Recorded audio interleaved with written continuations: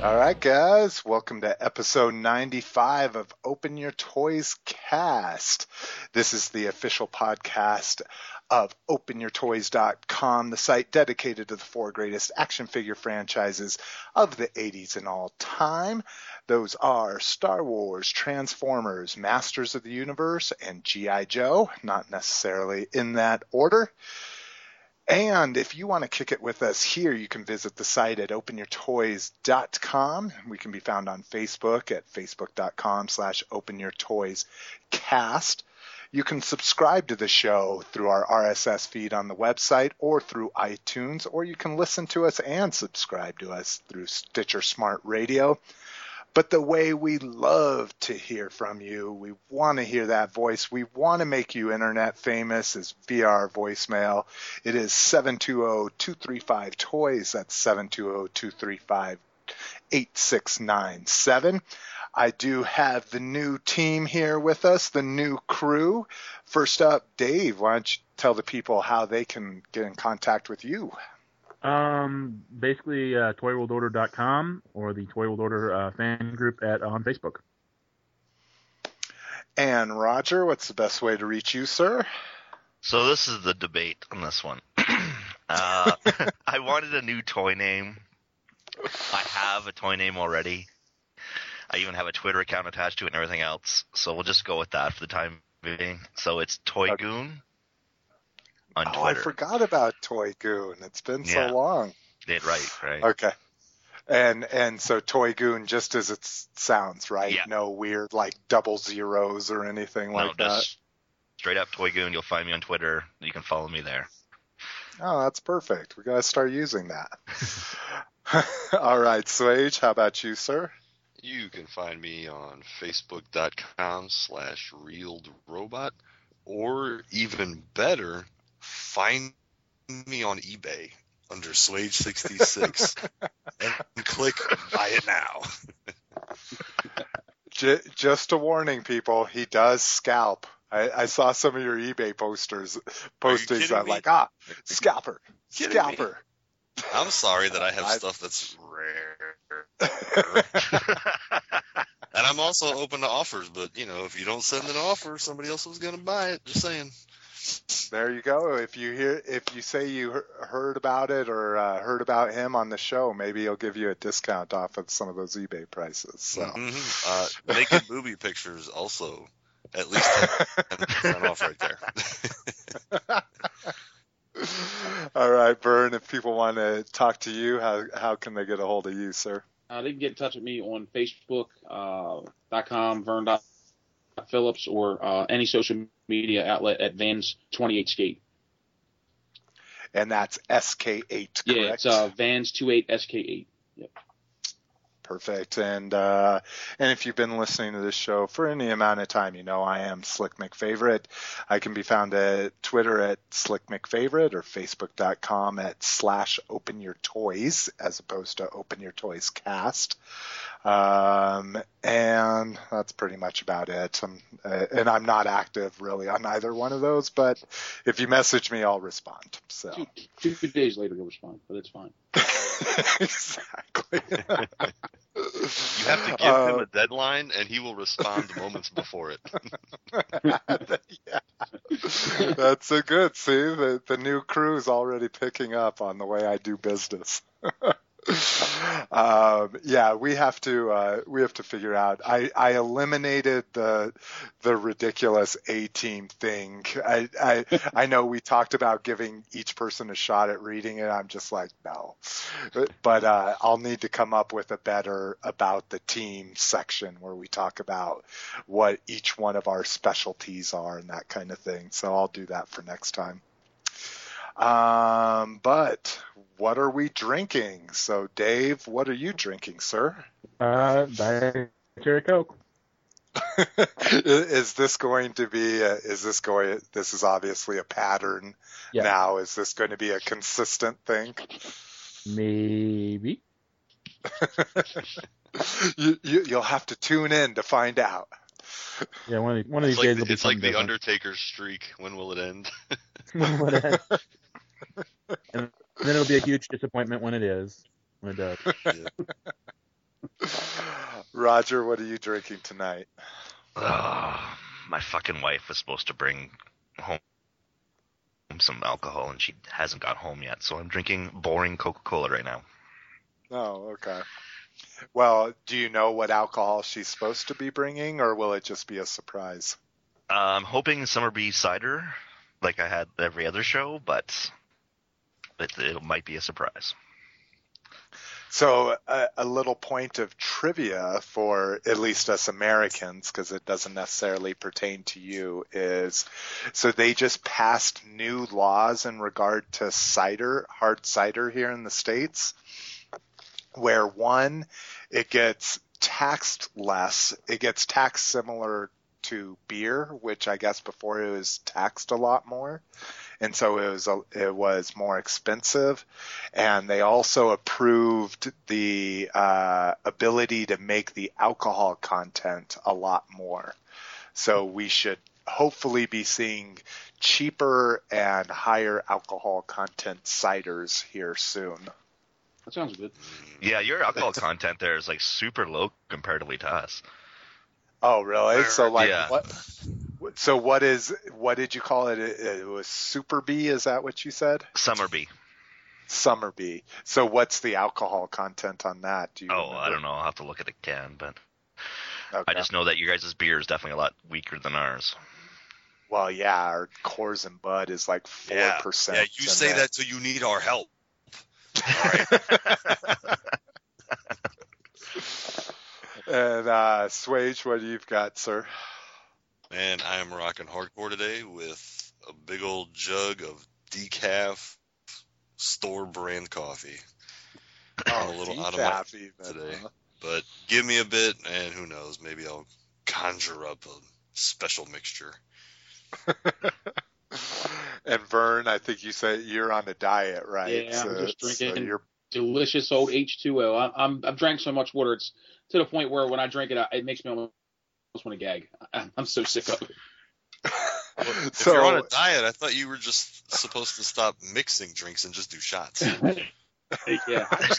My thing is all soda.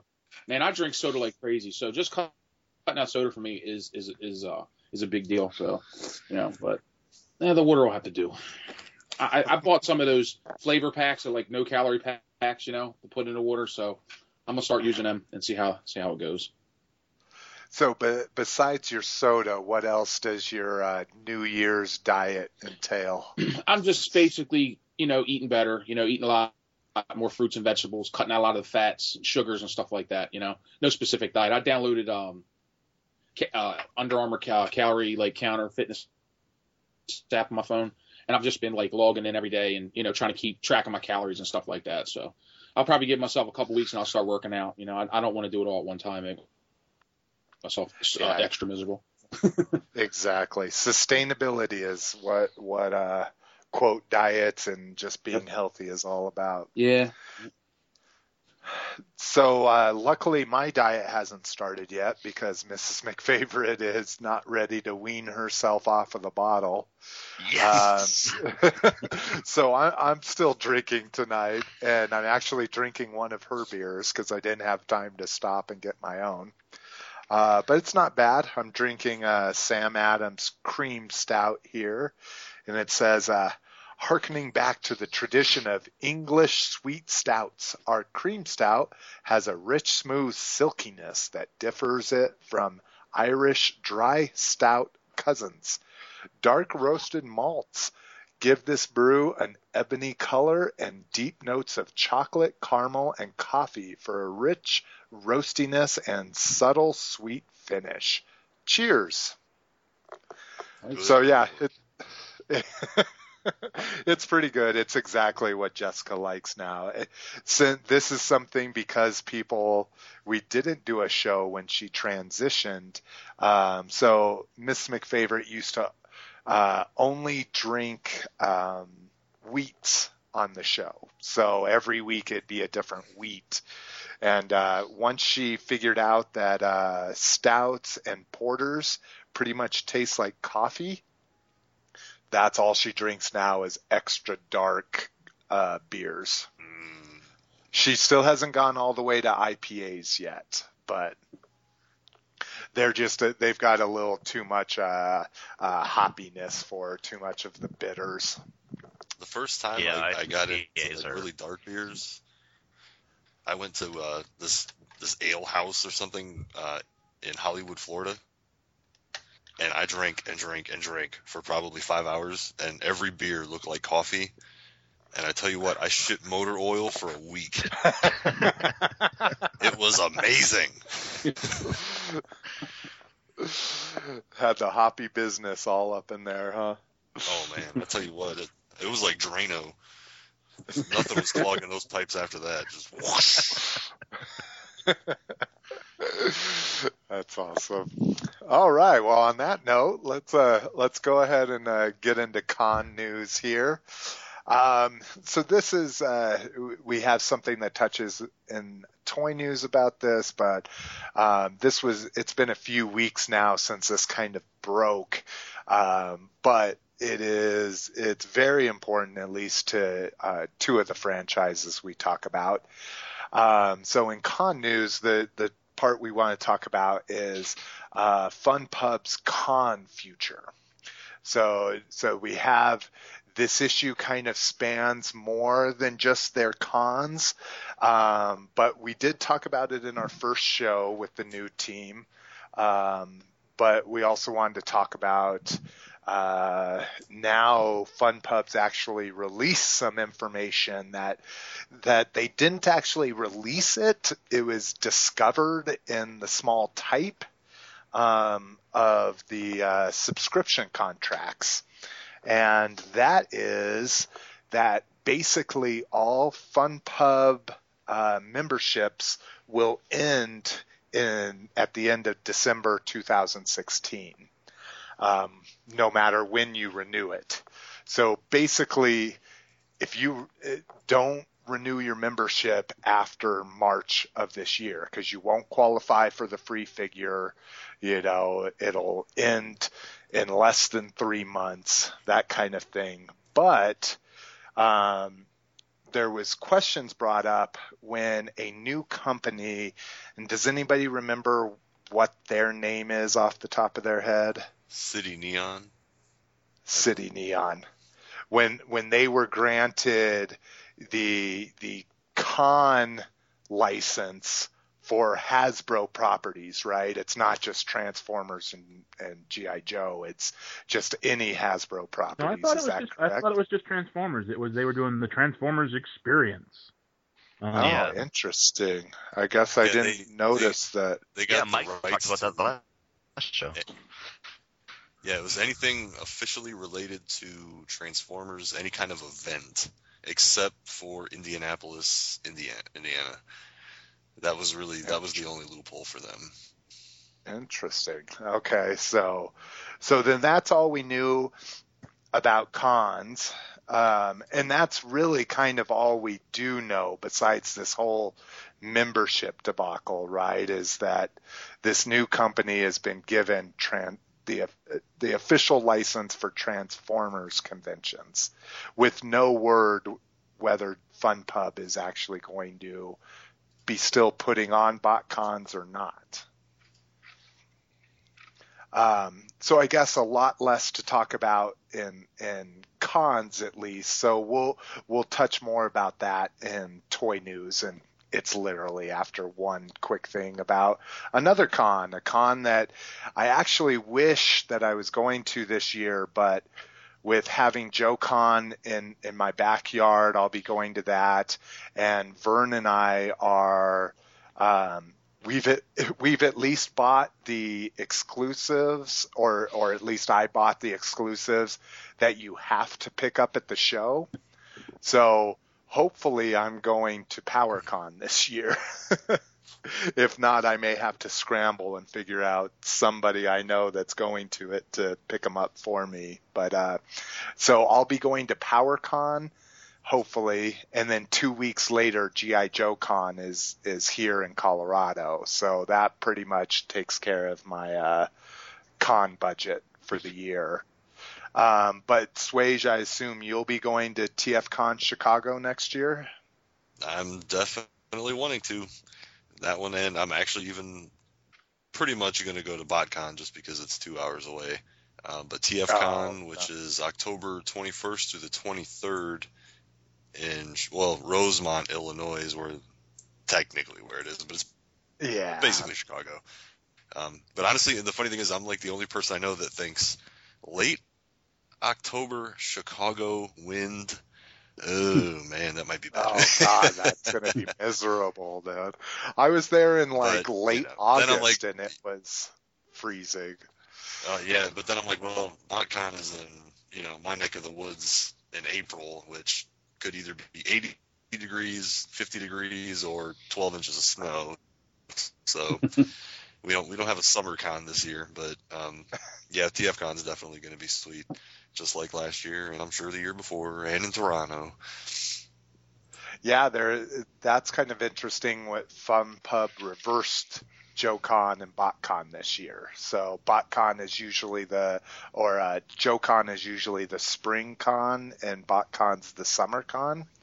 So it's actually nice that they reversed those, for me at least. And I guess for Roger, right? Are you still on schedule to be coming to JoeCon here, staying with me possibly? When is this happening again? In June? Or so that answers whether he's on schedule or not. Yes, it is in June. All right. So I just unexpectedly found out we were moving in June. So I don't know where I'll be. Okay. Yeah. Are you moving to the States or just somewhere still in the U.S. hat up there? No, we'll probably end up moving somewhere in our city. We're just not living where we are now. Oh, okay. Yeah. But definitely try to do it. Yeah, and you too, Vern, if you haven't given PowerCon any thoughts. Oh no, I'm going to try to swing PowerCon, man. I really want to go to that. So I'm definitely going to do as much as I can to go to that. Okay. Yeah, because it would be nice to be able to hang out with you guys. Hell yeah. I'll know in the next month or so what's going on for sure. And then Swage, who knows, maybe obviously if I hit the lottery, I'll go to every con, but if I have something financially positive happen to me this year, the next thing on my bucket list is a TF Con to go to. Should be there. Of course, if you stop talking shit about my eBay prices, maybe people will keep buying stuff, and I can plan ahead. So their hotel block is open in Chicago. So if you're going, if you know you're going for sure, go ahead and book your room. As a person that has never stayed at the hotel that cons actually happen at, I always get a cheaper hotel, within a couple miles or whatever. I would say it's worth it. There is so much that happens after hours, and what happens to me usually is when I stay off site, I try to go find a good dinner suggested by Yelp, and sometimes I'll come back for parts parties or room to room trading or something. But really some of the best after hours stories I hear from anybody that attends these smaller cons like BotCon, JoeCon, TFCon is really sitting down there at the bar at 10:30 at night and Larry Hama is having a beer with you, or David Kay is telling a bunch of fans a story about working on TF Animated, or that kind of shit. So I would suggest, if you can afford it, definitely stay at the con hotel. I think you get a richer experience. Yeah, like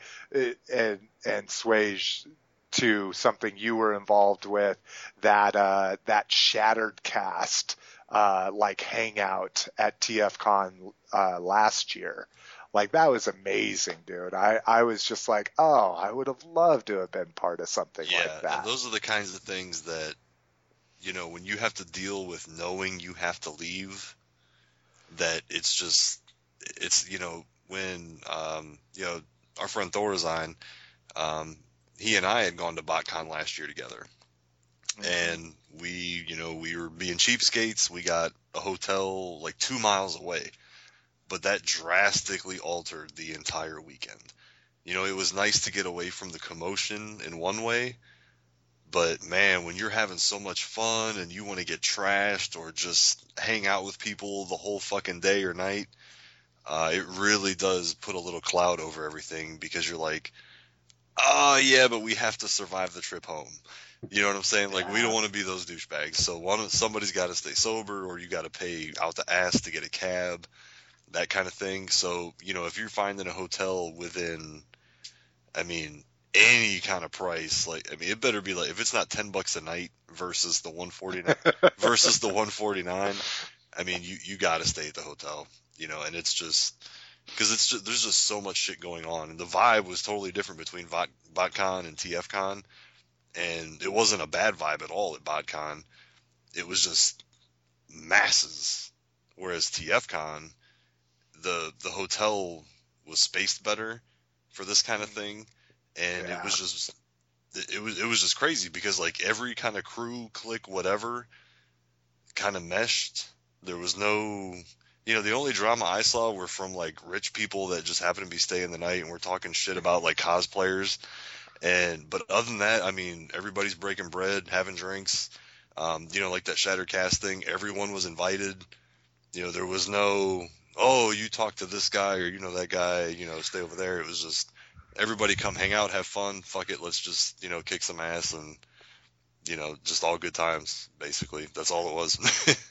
And I can tell you right now, if I was not at that hotel, I would have been screwed, because being able to access my room during the day and at night, getting whatever I needed for whatever, it really, really is priceless. You cannot top that.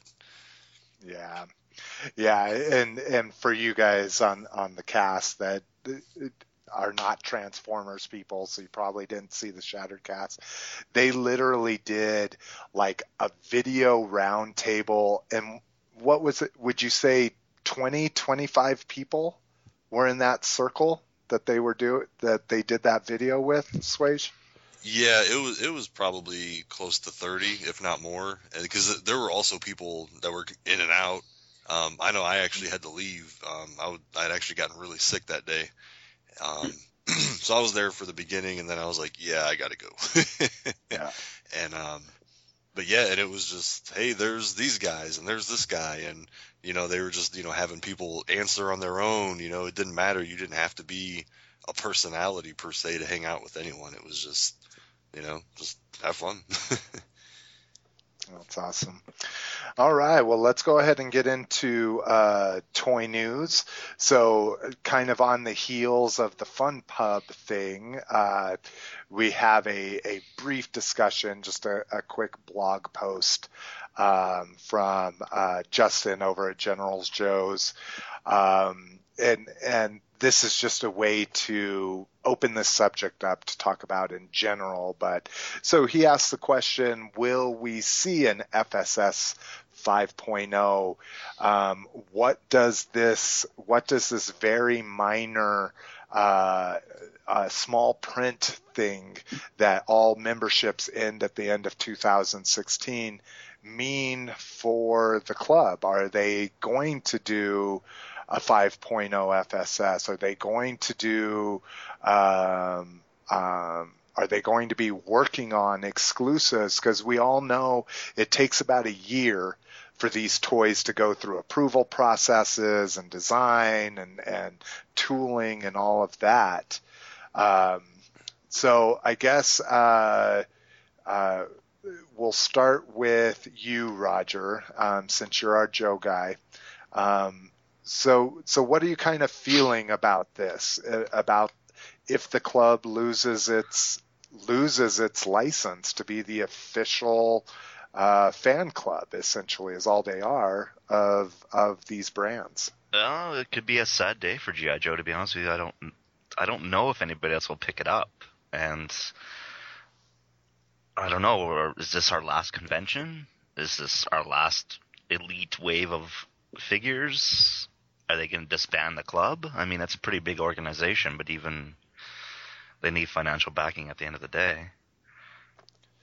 Yeah, because while these figures are costing $30 plus a piece bought this way, they really are, like you said it perfectly. They're an elite series of figures. They have more paint apps than we ever see at retail. They're more obscure characters than we'll ever see at retail. Dave, I know you're our Star Wars guy, but you're also a huge G.I. Joe guy. I mean, what do you think about this in regard to G.I. Joe, at least? Well, I wanted to say that on the I got to do this weird thing with my phone. Please forgive me, but they posted the FunPub admin posted a thing on their forums, and they obliquely mention, in addition, as a continuing active member, you will still be eligible to purchase FSS 5.0 should you desire to participate. So interesting. Okay. Yeah, they dropped that. They dropped that when they were kind of sort of obliquely mentioning the whole, the situation without talking about the situation. But they did mention a 5.0. I like the subscription services. I think it depends on there have been certain 0.0s that I like better than other ones. My thing has always been I like the more obscure figures, and I think that's what these kind of organizations should be about, is more of the kind of fan servicey things than the stuff that would appeal at retail. So when they do something like Billy or some of the weird foreign variants, I like that. Yeah, I agree. I've skipped over. I did 1 and I skipped 2 and 3, and I'm back in on 4, and that's just mainly, like you said, it's due to my focuses. If what did I do? You want the Tiger Force, don't you? Yeah, it is. It's the Tiger Force. There's the Fire Bat. I'm a bat collector. I basically usually go with, if there's at least 33%, so 4 of the 12 figures I want, then I subscribe. 2 and 3, there hasn't been 33%. There's been 3, but not 4. So that is good. I hadn't heard if there had been, because the club has been so hands off with this. There's a mention of, in the January newsletter, there'll be more information about this. Yeah. But I didn't even hear about that there will, quote, will be FSS 5 for Joe. So I'm actually glad. It will be. It's like they're addressing the situation. If I could do this without my phone blinking out every time I try to look. There's a whole post, and at the very end, they say, and you still have to be a member if you want to get 5.0. Everyone's like, 5.0? So they're doing a 5.0? And some people think maybe it was a typo, and I think they're a year ahead all the time, so they probably already have 5.0 already in the works. Yeah, because they would have to have something to show by the time, which JoeCon is traditionally a springtime con, so they would probably be on schedule to show something in April. Right. So the 5.0 has already been made. They're just, I guess, waiting to see if maybe someone else will jump in after FubPub pulls out. And remember that 4.0 has been really delayed, as usual. Mm-hmm. But like it was supposed to be, I think, last year. Yeah, it's usually supposed to start in September, isn't it? Yeah, something like that. So it would really. Mike. Yeah, you shouldn't laugh. You're sick. I was party coughing. world. That's how I cough now. Your third party world is the most notorious for delays in their production schedules. But it's sorry, we cut you off. Go ahead. I don't know who. Okay. I think I made my point. So. Yeah, I think you did too, and that goes to speak to how this would work in general. So let's go with what some people see as the worst case, some people see as the best case, whatever you want to call it. FunPub loses the license. 2017, we don't know if another company picks that up or maybe it just doesn't exist. But does that mean that anything that was put into progress in 2016 but can't be executed until 2017 still happens? Or is it kind of like the third party world where, Hasbro announces they're doing this masterpiece Soundwave, so you just scrap that Soundwave and start with something else? I don't think they would do that. What I would assume is that, so for example, they also have a subscription service through the TCC. Yeah. What I'm assuming is that they're going to push, because they lose their license technically in, say, 17.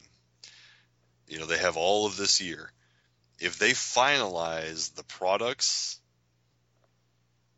that are selected and get the approval, I think if they do that before 2017, they might even be able to actually distribute those to the paying members whenever they arrive, because it wouldn't be something where, because the subscription service is paid for in advance. So it's not like they would be receiving money for it in 2017, which would break the deadline. I wonder if they're just going to try to either that, or they're just going to push and try to get everything out the door before December 31st. So interesting scenario there. So it's not completely prepaid. If you do installments, it's 3 installments. Right, but you're agreeing to that payment contract in a licensed year, is what I'm saying. I see. So it's kind of like in the music industry, if someone loses the rights to distributing, an album or something, and it ends in 2017, it's a weird analogy, but any physical copies that are in stores, they're still going to get paid for it if they were the ones that distributed prior to that. So if they get a cut of physical sales in 2017, that doesn't really break that new license thing, because it's a transaction that technically was agreed to prior to that.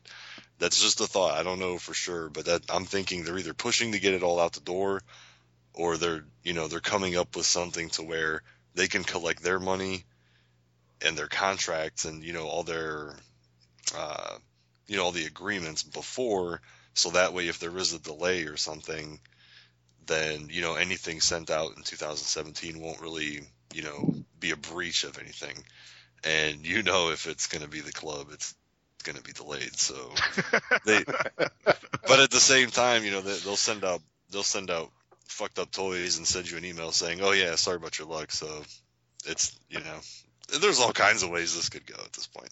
Hasbro just might pick up that last line and call it their 50th anniversary. Who knows? Yeah, that's true. Roger, do you do the club? Yes, I do.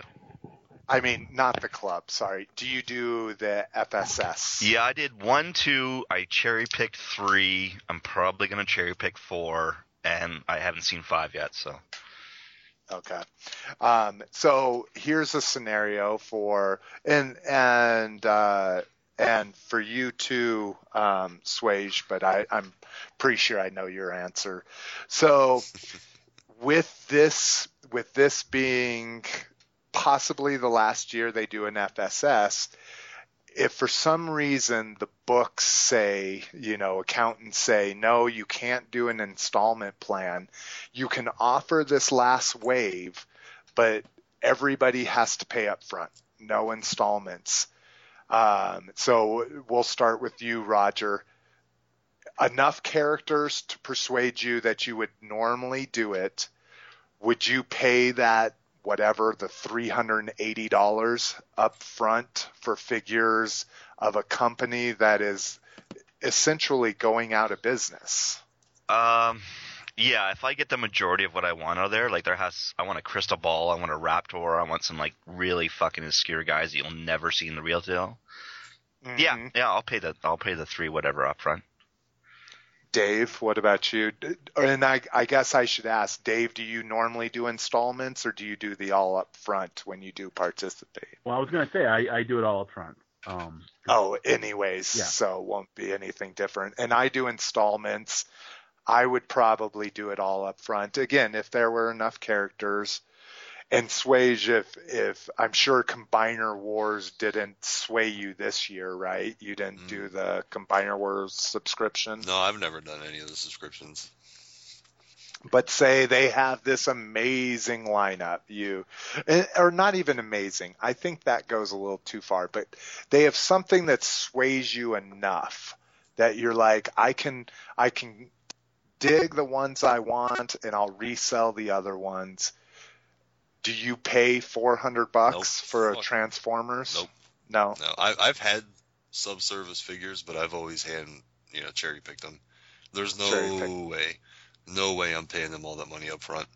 Their reputation isn't good enough, and the figures are never overwhelmingly great. You're not a very good Transformers fan. Jesus. Send your hate mail to Swage. That's right. That's right. And me and the other 1% third-party elitists will talk about you on every podcast known to man for months to come. You will be internet famous. I was going to say that hate mail might go both ways. So if you're a third-party elitist, send your hate mail to Roger at Toy Goon. And funny enough, exactly. Bring it, Toy Goon. For me, honestly, it has nothing to do with third-party. With the club, with me, it just doesn't work for me. Like the stuff they have and the pricing is just way out of line for me. I mean, you're talking masterpiece money for a $14 toy with different colors. And for me, I just can't do that. As a collector, I just can't do it. I'd still like to go to BotCon. So there's, I'm supporting the official entity, blah, blah, blah. But stuff like this and their customer service, and credit card hacks and blah, blah, blah, and all the other stuff they've had, I would absolutely not feel comfortable doing that at all. Understandable. So like I say, we want to hear from you guys. Chime in, leave us a voicemail, leave a comment on the blog. Hit us up on Facebook. If you guys get anything from individual listeners or whatever, just make sure you forward them to me. We want to hear what you guys think. This is a huge shift. I think when I joined the fandom, learning about the club was a really exciting time. It is definitely one of the most polarizing things in the toy community. It's definitely on the level of Matty Collector and some of the problems we've had with their system. So we definitely want to hear what you guys think. So let us know. All right, let's move on. Toys R Us Computers, I think in Canada, show a Planet of Junk Platinum set for $109.99. This showed up in conjunction with Victorian and the two G2 combiner sets coming out for Combiner Wars. So $109.99 is obviously too much for one Junkion. I think it would be amazing if they did some kind of retool or recolor of a second Junkion, because, that was kind of the cool thing about them, was there was a bunch of different Junkions in the movie, and that's what I kind of dug about the Chug line too, is that we got different heads and different color schemes. So Swage, being our Transformers guy, what do you think about this? I have way too high of hopes for this because like you mentioned, I would love some retooling of the G1 mold.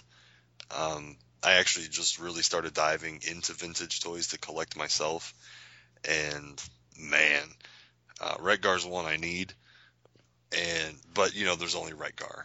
As far as vintage, there's no alternatives. In the Chug line we had Scrap Heap and Redgar, and there was another one. He was like scout sized.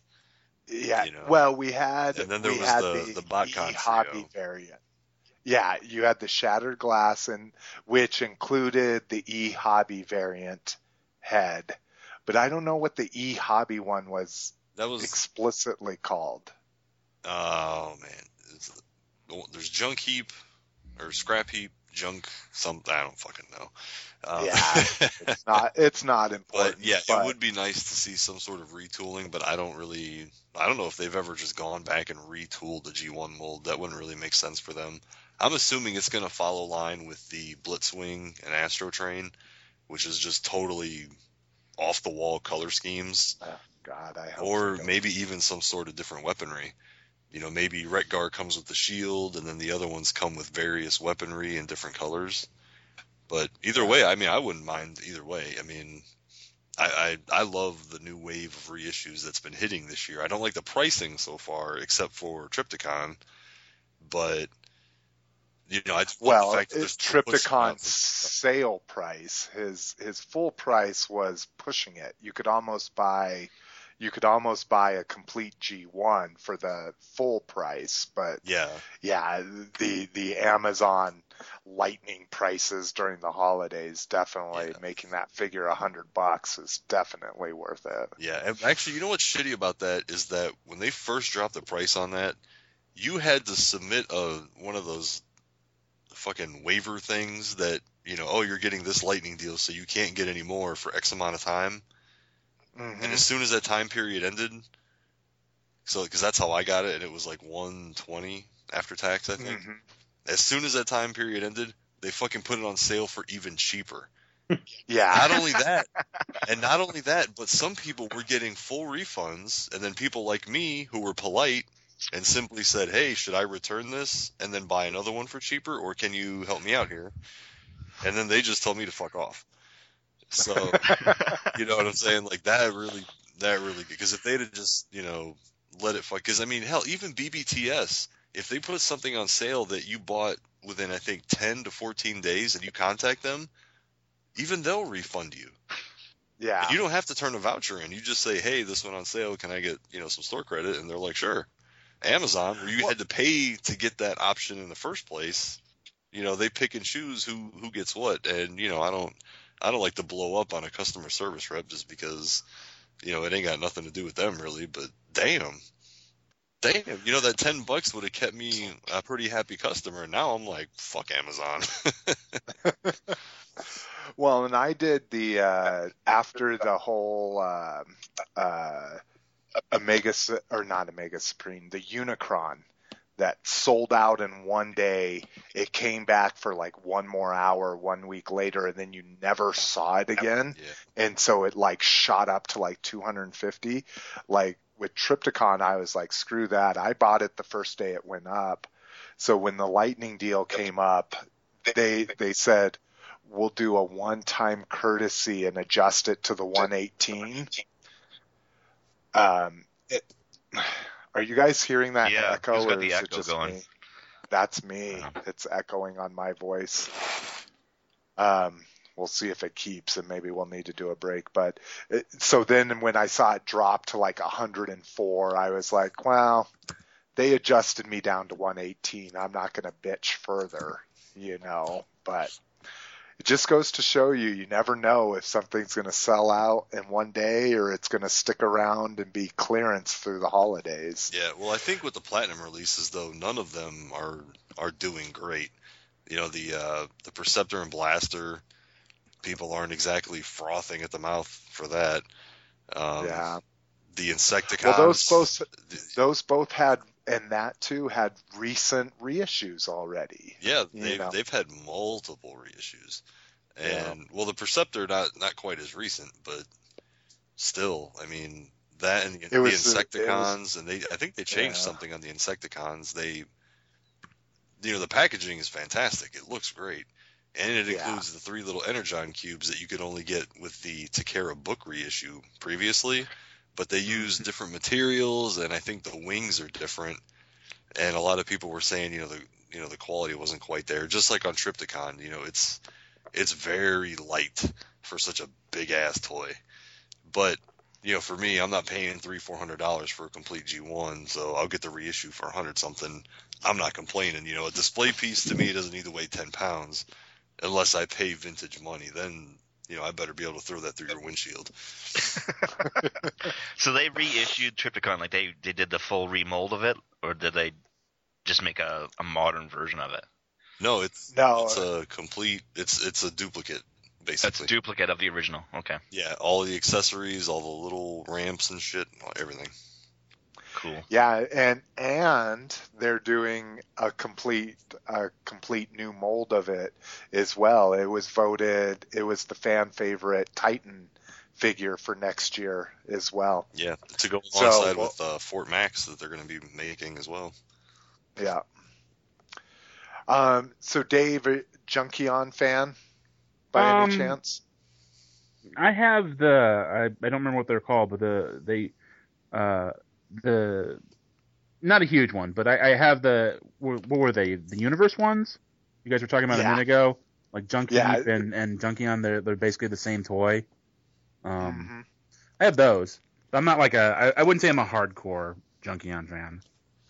$110 for possibly a couple reissues? Nope. Nope. And Roger, you're no Transformers, right? Nope. Okay, and Vern, you're no Transformers either, right? I like Transformers. I don't know a lot about them other than the G1s. I mean, I like them. Yeah. A lot, I like everything we cover, but my pocket only allows me to collect so much. Exactly. No, I feel you. Okay. There's the echo. Somebody else talk, please. Hello. Okay. Usually it's like when anybody else talks, the echo goes away. So that's definitely Skype.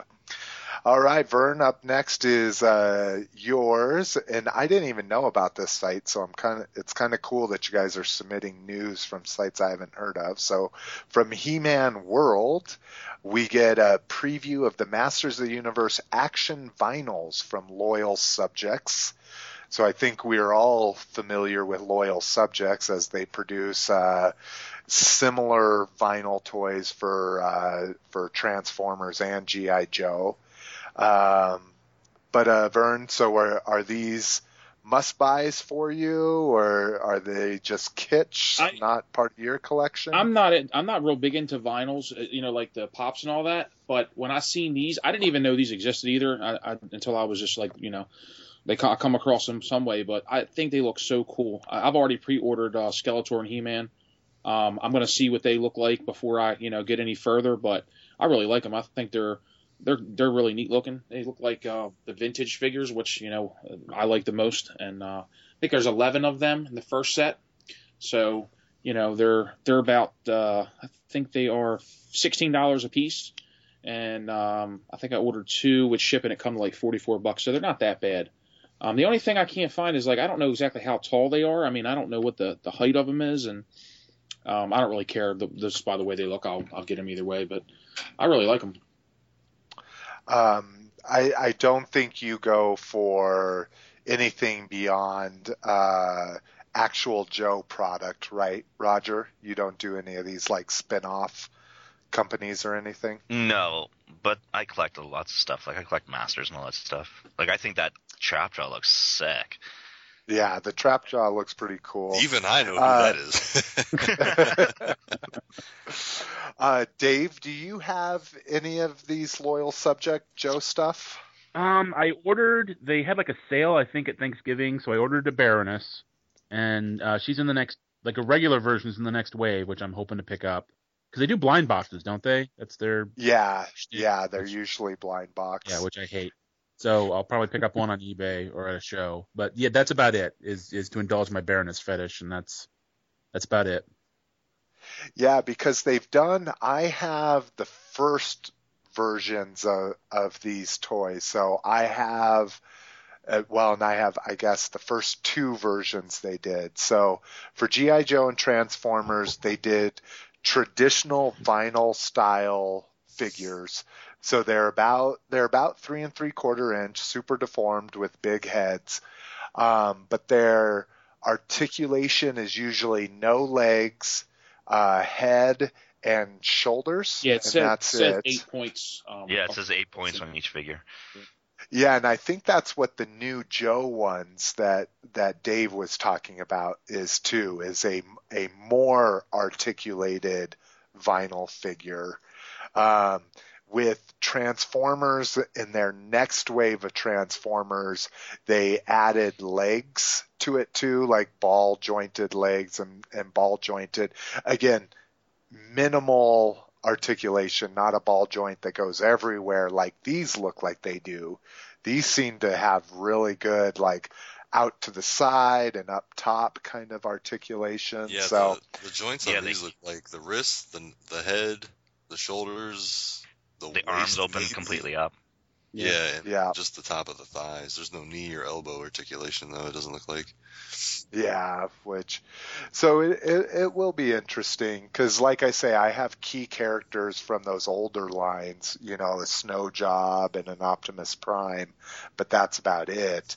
So I would be curious to see how these turn out because probably not a He-Man or Skeletor, but that Trap Jaw is looking really nice. That Faker looks pretty rad too, actually.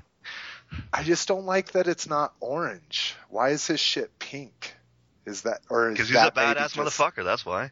What's his name? Are you talking about the guy with the white eyes and the big helmet? No. No. The He-Man guy down in the bottom right. Yeah, he's all blue. Who's the guy right above him with the... Oh, that's many faces. Yeah, he looks badass. I would buy like half of these because I wouldn't buy like, vintage He-Man shit. But this is the kind of stuff I would keep around the house just for the hell of it. Yeah, I didn't even know like I said, I didn't know these things existed, but looking on their page, like even the G.I. Joe and Transformers stuff is really cool. I'd buy some of those. I mean, even other than Masters. Yeah, and again, I think it was it you, Dave, that was talking about that these are usually blind boxed, right? Dave dropped out, by the way. I got back in. Okay. Oh, okay. So that's the biggest drawback to me is that because they're blind box, I don't want to go into my local art toy shop and just buy a couple because I know I'm going to get a Tila and a Stratos, which I don't give a shit about. And then the problem with that is the people that actually go and buy a case and then go sell them online, He-Man ends up being $30 and Stratos is $10, so the most demanded ones get really expensive really quick. Are those scalper prices? Yeah, so those are secondary market, but hey, you know what? Lowest buy it now prices in the United States on every one of them motherfuckers. Hey, if you get a naked picture with it, I'll buy whatever you have. I'll send you a naked picture of me anytime, my friend. All right. Yeah. So now, Vern, what you were saying though is that you pre-ordered these for the specific character, right? Well, you didn't just buy 2 blind boxes. Well, yeah. Right now, I ordered them off their website. The only characters for Masters that's available is Triclops, Skeletor, Man-E-Faces, and He-Man, and you can order them individually. Like I said, they're $16 a piece, and they don't come. They're pre-order. They don't come out till spring. They don't give you a specific date. But yeah, because I would have got the Trap Jaw for sure if he was on there. I always try to buy like at least He-Man and Skeletor. I kind of, like 2000. They're semi-focused. Yeah, characters. Exactly, correct. Yeah, so I got the big, Matty 12-inch figures. So I figured I'll go in with these 2. But as much as I like them, I wouldn't be surprised if I wind up picking them all up. Nice. Well, we'll definitely, if we ever get time for reviews, which considering we're only about 15% into the show and we're at an hour already, that's probably never going to happen, but maybe you'll have to talk about it once you get them. If you click on the actual page itself, it'll take you to the order page. And it has the He-Man. It also shows you like a TMNT. You can get a Slash and Leatherhead 2-pack. You can get a Rock City Bebop 2-pack. You can get a Crimson Guard and Copperhead Python Patrol. Oh, wow. Interesting. Yeah. All right. Well, we'll have to take a look at that then in closer detail. But let's go ahead and move on to insane prices for Black Series Wave 5. So for the very next wave set to come out, which Hasbro has been known to release multiple waves at the same time, so you never know if people have found them. Have they found them in stores? Yeah. Oh, really? And they're still okay. So I didn't dig deep enough into this, Dave. This is your topic. So what were some of these insane prices that this very next wave of Black Series 6-inch were going for on eBay? Well, Vern was looking them up right before we recorded, so he's probably got a little more fresh in his mind. But I mean, people were asking like $140, $100. They were selling at like $60 a pop. Yep. And it's what they're actually going for. That's what people have actually paid for them.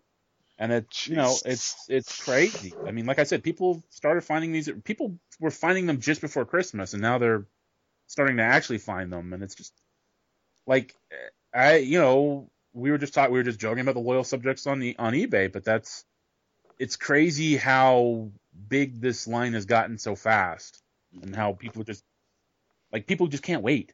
It's madness. I think it has to do too with they're like, except for Django, they're all like first issued figures. First issue Fire Trooper, first Finn with his helmet, and Stormtrooper with his helmet off, and old Han. Well, Django's. I mean, for the Black Series, Django's new. I think people, character wise, like. Well, the Flame Trooper they did. That was one of the first series figures. And then old Han. Well, no. In this line, though, right?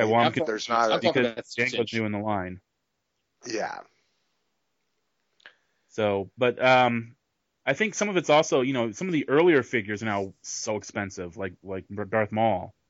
The people. Well, and I hear about this. So I wasn't even going to do. I was only going to do original trilogy, and Storm/Clone Troopers. That was my original cherry pick. And not even only original trilogy, selective original trilogy. So I held off on Darth Maul until I found him for like $8 on Amazon with free shipping. So do you know what it's going for right now? Like what it or maybe R2-D2 is going for? Honestly, I don't know offhand. Last time someone told it's been a couple months, so it might have gone up or down. But someone said $200 for Darth Maul. What for a 6-inch Black Series? Okay, I this is something that was quoted to me because I didn't get into the Black Series at all until Force Awakens, really. And like I cherry picked harder than you. It was basically I got Bosk, and that was I was gonna say Bosk was, and Bosk was actually one I was going to buy, and I never saw one at retail. So I have my bounty hunter buddy. One of my focus characters is IG-88. So luckily I found one of those at retail. Yeah, I think I picked one up off of Big Bad Toy Store when they had him in for like a moment. But yeah, I mean, like some of the early ones are just going through the roof, and it's insane. And I think that's part of the reason people are getting real. I don't know. It's just crazy. It's just madness to me that people are trying to like command these huge prices for stuff that's going to be everywhere. It's like with Captain Phasma. It's like everyone was like picking up Captain Phasma, and she was worth a ton of money. Like, she's worth like $30-$40 back before things got super crazy. Now that the movies come out, I think that I haven't checked recently, but I heard people were getting rid of their Phasmas and throwing them away and like filming destroying them. And, Phasma. Yeah, exactly. Like we want that one guy, and it's like, well, he's in the Target 2-pack, so go to Target. Yeah, everybody wants that Stormtrooper that pulled out that weird the Riot Trooper. The Riot Trooper, yeah. Dave, I'm looking at prices for complete items, and Darth Maul is selling for about $150. Okay. R2 is selling for close to $70 to $80 for R2. Are we talking back R2? I know they're bringing back R2. Sold prices, not what people are asking. I'm talking completed listings. Yeah. And we talking mint in box, or are we talking loose? Yep, mint in box. Yep. Okay. This doesn't seem like a series. I'm like, I have a loose one right now that I will scalp right this second. I even know where all its accessories are. I'm like, I bought it because it was $8. I'll definitely fucking sell it for $100. You know what? I'm gonna have to do my own episode explaining what scalping actually is. No, and trust. Hey, we understand, Swage. Mm-hmm. You are a reseller. You approach this in that way, and I have no problem with people that do that. I don't approach everything in that way. There are just certain things that if they get to be worth way more than I'm comfortable having them for, I am more than happy to pass that along to someone that does want that. Exactly. And like I say, so a scalper, and let's not go down this rabbit hole. I'll throw this definition out, and then I'll allow a listener, hint, listeners, to ask a question about our opinions on this. But a scalper is somebody that buys things specifically with the intent to hope that they go up in value to sell them that way. Well, they wipe out an entire area. Exactly. Whereas what I saw you selling on eBay, you were selling for fair market value of what it's going for now, and that's not scalping. That is because I'm sure you have another 100 toys that aren't even worth half of what you paid for, that when you sell them for their fair market value, you're going to lose tons of money too. You have strange dreams. So, it's only like, it's probably 100. Yeah. Okay. Thank you. But, no, I mean, whatever the case may be, I literally have thousands of toys that are not worth what I paid for them. And I may have hundreds of toys that are worth a lot more than I paid for them. To me, if I ever need to sell or if I ever need money, those things balance each other out. You know, to me, that's not scalping. It's the people that buy the 5 Phasmas that are at their target, knowing that what they're going to do is put them on eBay for $40 a piece because that's what they'll sell for. And what I wanted to say was, I think an intrinsic part of scalping is not that you're selling it for the fair market value; it's that you're trying to create a value. You're buying those cases and then going in the parking lot and posting on Craigslist that you have every single one in the state and selling them for fucking 10 times the value. Because it's rare, and it's rare because you bought them all, and I think that's wow. But we're so interconnected now that I don't think you can really. I don't think you can say I've cornered the Illinois market on Phasmas, because somebody can just go and buy it from a New Mexico seller. But that New Mexico seller, but I'm saying that's how they post and that's how they present it. You know, because they're looking for the people that they don't know any better than to look somewhere else. So they're like, oh yeah, you could check every store. I got, there's none left.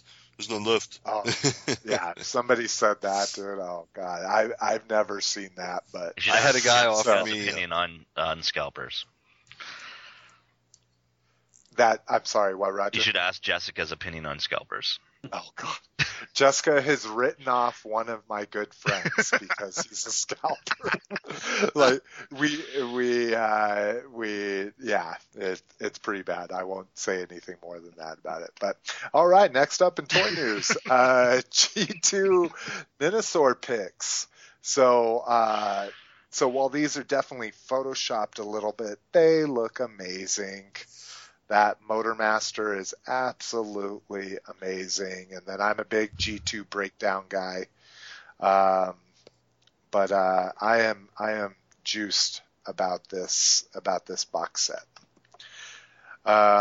Anybody else? Well, Swage, we'll start with you. Obviously, it's your news story. What are your thoughts on these G2 gift sets that Hasbro is going to be putting out? I actually like these. I don't think these are bad at all. Again, like you kind of mentioned earlier, Combiner Wars hasn't really been my cup of tea per se, but I will say the Motormaster looks pretty fucking sweet. I don't know what it is with this quirky deco, but I'm like, dang, I actually really liked it. And even if these are photoshopped, I really hope that they do something similar, because that would actually be a knockout. I mean, that would be a home run release if Hasbro had something with all these apps, different colors, the weaponry even looks nice. You know, and that's not something you get quite. You know, that's not. You know, that's like a BotCon toy that you're going to get for a retail price instead of having to pay, you know, God knows what. Well, and they're not, and so when I said Photoshop, they're just more enhanced. Like, I don't think they've added any apps or anything. It's just they upped the contrast and the saturation. Yeah. But these aren't actually going to be retail. I thought these were supposed to go for like $150 for the gift set. So it put them not considerably over retail, cheaper than the you get a Devastator for cheaper than that though.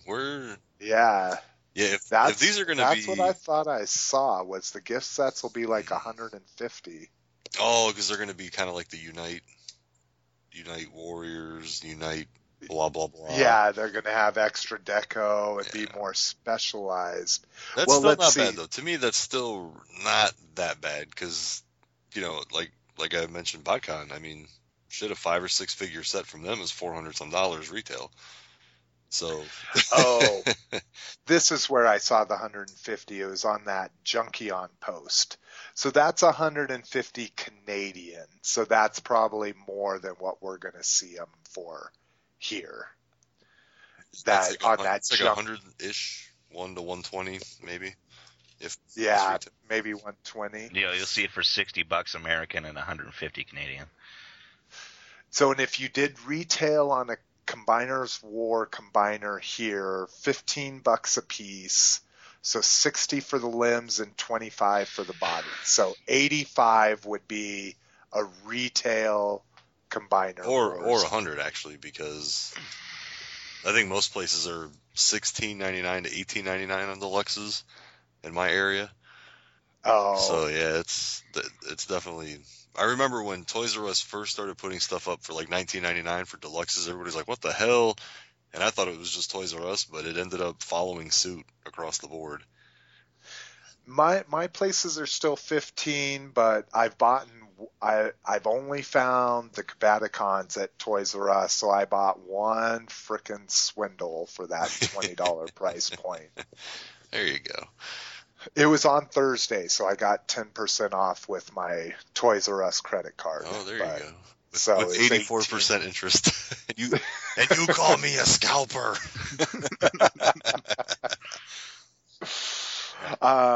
So non-Transformer guys, I mean, these G2 repaints, these gaudy neon colors that were produced in the early 90s, any interest in this kind of stuff? I think the Motormaster looks rad. Like, is it the one picture here with the Menasor who looks like kind of has a Unicron head? Yeah. Yeah, he looks sick, that's man. That's the IDW Menasor head. No, he looks awesome. That's the combiner head sticking out there. Oh, is it? Yeah. Yeah, if I were into Transformers, I'd be all over with this. Dave, you a G2 guy at all? Gaudy neon colors? Not a G2 guy, and I haven't clicked on the link because last time I did that when we were talking about the loyal subject stuff, it kicked me off the call.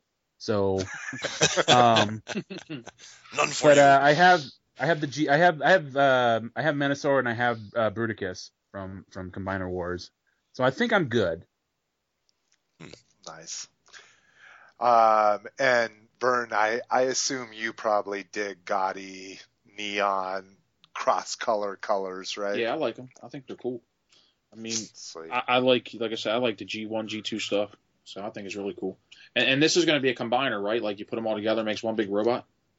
Yeah, these will be the first gift sets offered in America. Oh. If you wanted the gift sets, you had to order the Takara versions of these figures. Okay. You know, this actually reminds me that Fans Project never finished their G2 Menasor. Well, they only did the one. That's what I mean. They kind of made it seem like, hey, check it out. We might do this. Yeah. I still have an eBay search for it because I don't want to pay more than $80, and the cheapest I've ever seen it is $85. So, because I would love to get that. And then, of course, I'd love to get the original BotCon one where they actually packaged official Hasbro ones that just never made it out. But those are $1,000 for a G1 Stunticon is a little ridiculous. Yeah. Okay, I put this in here just because I thought it was cool. I didn't even look that much into it, so we won't go too much into it. But we have comprehensive Masters of the Universe Classics 2000 year in review. And this was from you, Vern. I really dug the pictures they put together because they also have the vintage collection. Yeah. So they have a picture of every single Masters of the Universe Classics vintage character, vehicle, and beast and playset. Yeah, and if you scroll all the way to the bottom, they've recreated some of the vintage posters with the Masters figures, which is really cool. It's a great article. It just, goes over I mean, you think about this toy line that ended this year to get every single figure, vintage figure that was released in the 80s for a toy line of, in today's, economy and plastic is expensive and, whole 9 yards.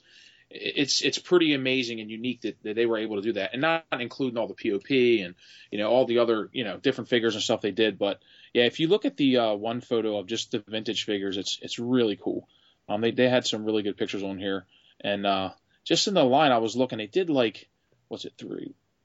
14 different He-Man figures in this line, and 10 different Skeletors, and it's pretty amazing. It makes me want to set my figures up like this.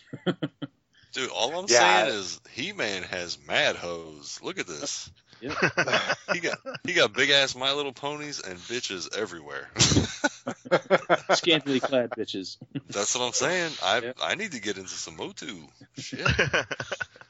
Yeah, I really dug how they've done the factions, the new adventures, the Horde. Oh my God, yeah! I didn't even scroll down to see all these amazing, the Preternia stuff. Oh yeah, so definitely go take a look at that. It's definitely worth a look. And this is where I'll put out my call.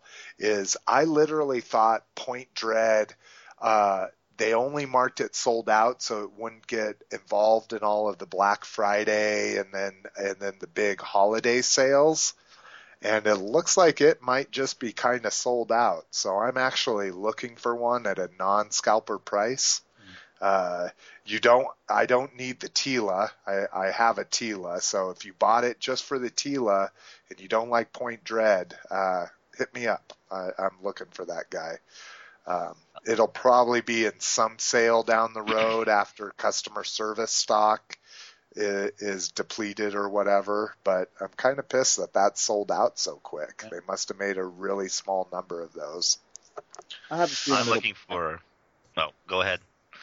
No, I just said I have a feeling it'll be back. They tend to do that, Look how long it took to sell Castle Grayskull out, you know what I mean? But I don't know if they made the amount of numbers of that as they did Grayskull, but I feel like there's plenty sitting around somewhere. Yeah, it's only been a month, so they would be keeping their customer service stock still. So maybe in March or April. Did you see the picture of the Snake Mountain? Is that thing amazing or what? That looks fucking ridiculous, man. That is awesome. That is going to be expensive. Yep. Yeah. So, sorry, Roger, you were gonna put a shout out of stuff you're missing too. Yeah, right? I'm looking for a vintage Point Dread. Oh, interesting. And I'm also looking for the classics bomb dude for the Horde and the Dragster. Oh, Blast Attack and Dragstore. Yeah.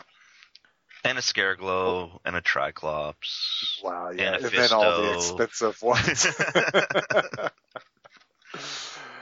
So if you've got a fair, reasonable offers, let Roger know. He's definitely trying to fill in some of those pricier gaps. You know what? It's probably better and easier for them to contact me since I know you, and they can just send it to me, and I'll take care of you. She's like, lowest buy it now price in the United States. That's right. All right. Well, that's it for toy news. We're about an hour and 20 minutes in here. So let's go ahead and take a break. And when we come back, we'll talk about some of the things we've been seeing in the stores. So we'll be right back after these messages. Peace. Peace. Peace. Bye. Peace. Gotta be different, don't you? My bad. Peace. Is Snake Mountain ready to take on He-Man? Anytime! Snake Mountain, Battle Armor, He-Man, and Skeletor each sold separately. You put the mountain together. Batteries not included. Is your serpent ready to strike? Yes! Come, He-Man. Come to Snake Mountain. If you dare. Snake Mountain with Echo Microphone, new from the Masters of the Universe collection. Action figures each sold separately. From Mattel. All right, guys, welcome back. We're going to go ahead and get into store report. So these are things we're finding in stores. And again, you wanna write into us or send us a voicemail telling us what you're finding in your area. I think it's always interesting to see what parts of the country are getting what. So definitely let us know. One of the big things that I've seen not only on the fan sites, but definitely locally here in my area and in Wyoming, because I was up there for New Year's, is Wave 2 of the Walmart exclusive Black Series 3 3/4 figures are hitting hard. Almost every Walmart I've gone into has had multiples of the quote in-demand figures like Kylo Ren, First Order Stormtrooper, and I guess now that most people have seen the movie, Rays are kind of in demand as well. So I've been seeing a lot of those. Dave, you were saying you've seen them in your area, right? Yeah, you had asked on the last show if I could find them for you, and I said nope. And just yesterday, I found a bunch at a Walmart. But yeah, they hit everybody. But the one that nobody can find is ironically Princess Leia from A New Hope. I guess that's the that's the only one I haven't seen either here. So I don't know if they did a case revision because it's an exclusive, you'll never know if they did unless an employee posts like, oh, here's what a case is looking like that comes into the store. But yeah, that's the one I haven't been able to find either. And it's Metal Ceremony. I can't believe that that's a huge collector one, you know. Vern, are you looking for these at all? Do you do modern or was it just vintage? Mostly vintage, but I do like them. You know what I mean? They're cool. But you're not hitting Walmart after Walmart trying to find a super articulated Kylo Ren or anything. For you talking about the 3 3/4 or the 6? Yeah, the 3 3/4. The 3 3/4. Yeah, I don't do 3 3/4. I stopped collecting those a while back. I just do 6-inch now. Oh, okay. Yeah. Well, 6-inch Black Series. Yeah, I'll be looking for them for sure. Yeah, I'll be stopping. Usually, like I said, I usually find mine in Walgreens. For some reason, that's been my go-to place, and I'll be hitting them up along my route. Yeah, Walgreens is where so we talked about end of line scarcity. We just kind of glanced over it in one of the topics, but so the end of the blue and black line got really scarce here. Like I've never seen a Bosk, and the only place I've ever seen a Bosch and an IG-88 was at Walgreens, and that's where those are two of my favorite characters to pick up, and that's where I had to buy mine was Walgreens. So have you seen Wave 4 in your? Oh, you said you haven't been out toy hunting. No, in a while. not since Christmas. I need to build some funds back up, so I haven't really been looking. Dave, what have you seen Wave 4 in your area of the 6-inch? Which was Wave 4, the one with Hux and the yes. Snowtrooper. Yeah, I found that yesterday. Like I actually went to my dentist and there was a Walmart out there, so I stopped in afterwards and they had like a stack of them. They had a stack of those and then they had the 4-inch ones. So yeah, I got Hux, I got the Resistance Trooper, I didn't get a Snowtrooper because I got the Toys R Us one. Okay. They had the pilot, the TIE Fighter pilot, and then they had the ASTI, the alien TIE Fighter or alien X-Wing pilot. So, yep, and they had they had a stack of them. I mean, like a stack of them. So now I know you were cherry picking the line in general, and I think you literally said you only bought one of the old ones, right? No, but are you? I ended up getting more than just the one, but like with Force Awakens, I kind of went all in. Okay.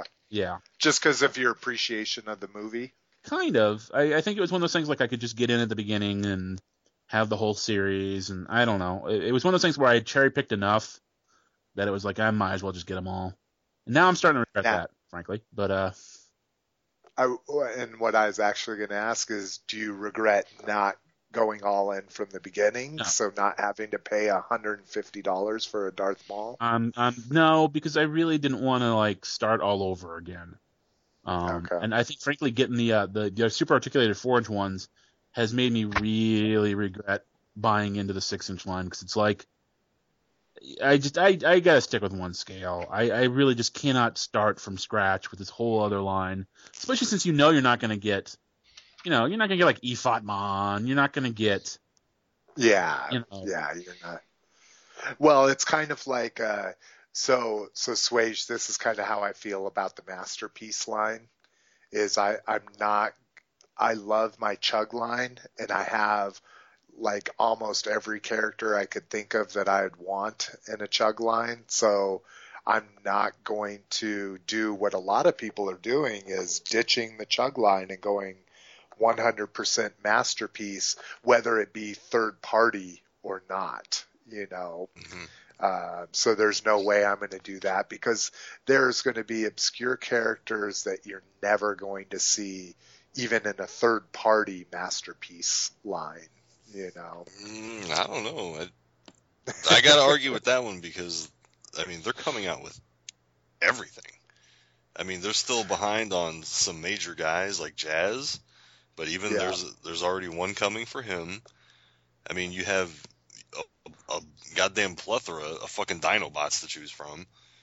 I guess as I made that statement, I was like, okay, let's think of some big character everybody knows that Hasbro's not going to do, third party won't touch. And I guess you're right. I can't. Yeah, I mean, the problem is even though the third party make them in Masterpiece scale, they're not Masterpiece.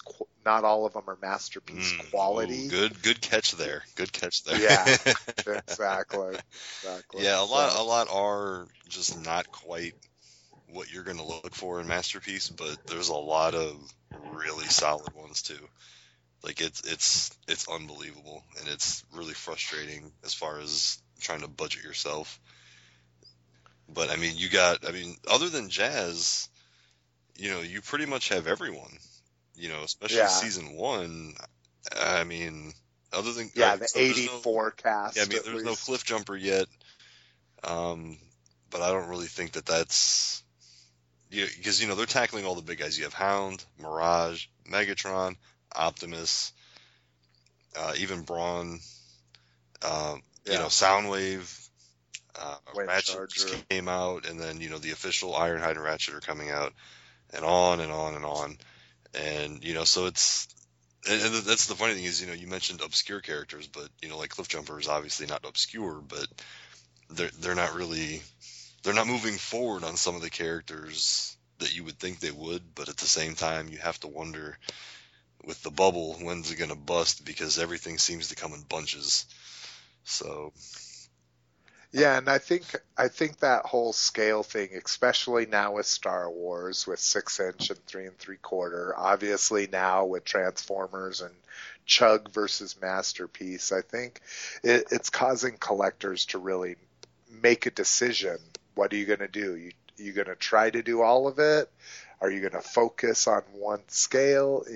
That kind of thing. Vern, you said no more, or not no more, but much less modern 3 3/4, but you are doing modern 6-inch? Yeah, I don't have the space for everything, so I had to adjust my collecting over the past couple years, and just sort out some things and just things. I mean, I like 3 3/4. That's what I've always collected, but the 6-inch, I just feel like I was getting more bang for my buck with that, and I like that. I like the size of them, so I just started collecting the 6-inch, and I'm been really happy with those. I haven't bought a 3 3/4-inch figure probably since it's been a long time, a long time. So now with your Masters, are your Masters of the Universe classics though, right? Yeah. Not just vintage. Yeah, I do both on those. Yeah.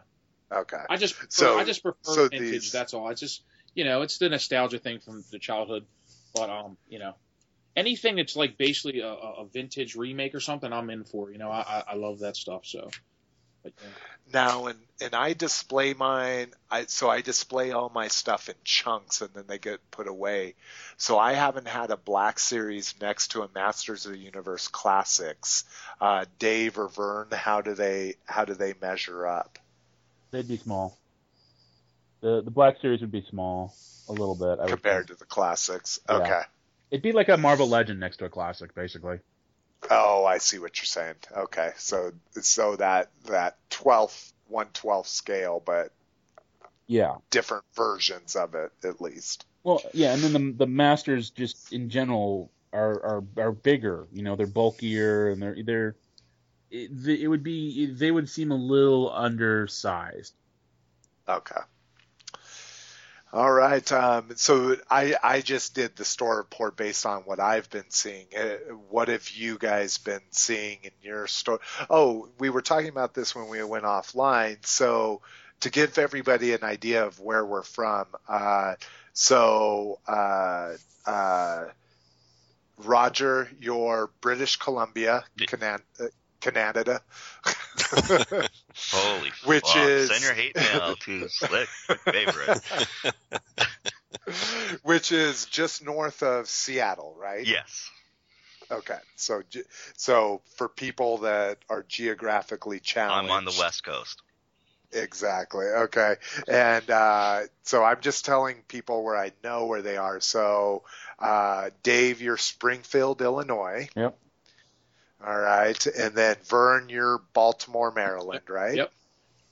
And then Mike, where are you? I thought you were Baltimore or Virginia, but I couldn't remember. No, neither one. I'm actually just minutes away from Springfield, Ohio. Huh. Interesting. So don't judge me for that, but I don't live in Springfield, because anyone that lives around here will be like, oh shit, a Springfield guy. It's one of those towns. But yeah. So then what is your official town you're in, or will that give basically too much information? Basically Dayton is probably the most recognizable close city other than Springfield. And this is going to sound horrible. Where is Ohio in the United States? Oh, what? It's okay.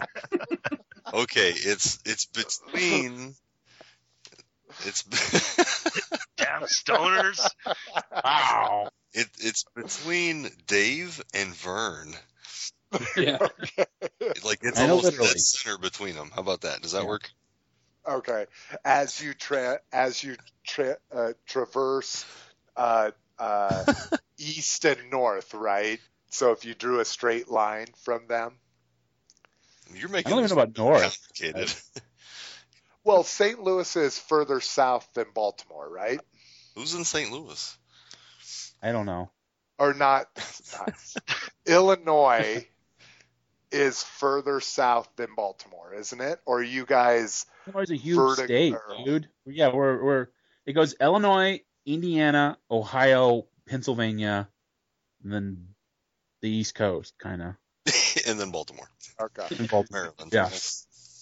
And then hey, all my family trips have been to the West Coast and up north, so and high as hell.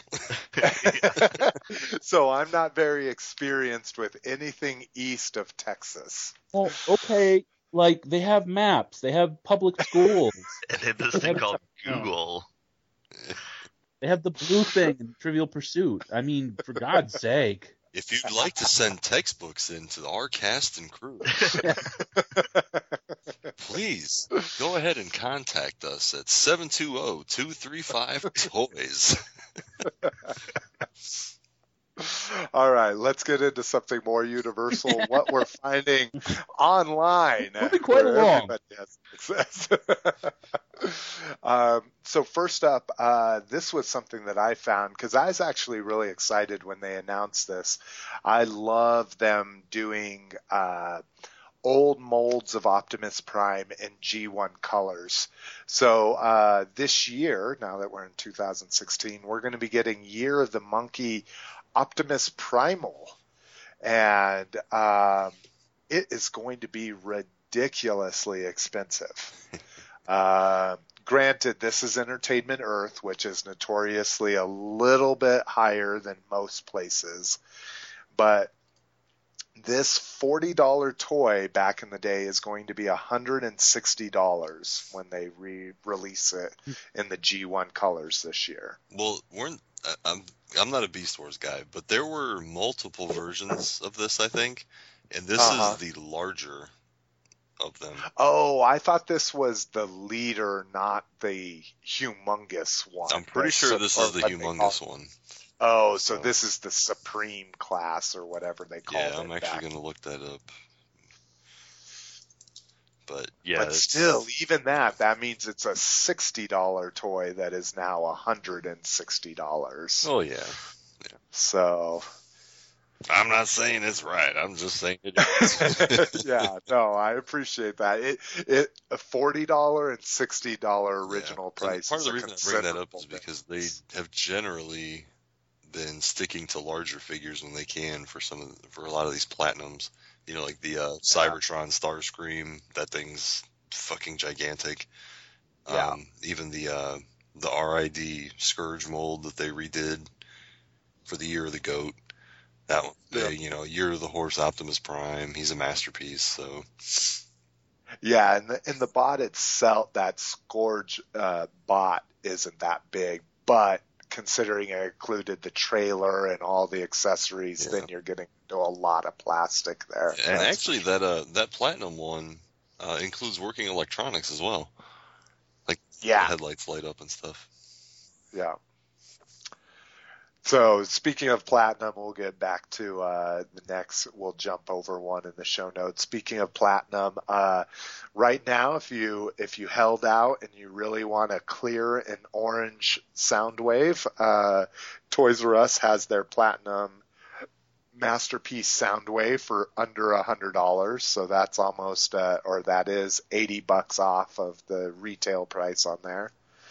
And when you posted this link, I'm like, I've got $25 in reward dollars that need to be used in the next week. I'm like, I might actually buy this clear Soundwave. Yeah, it's worth it even just for the cassettes to me. I mean, I have it, but of course I got it for $100 shipped, and that was the only reason I got it, was because I got it dirt ass cheap.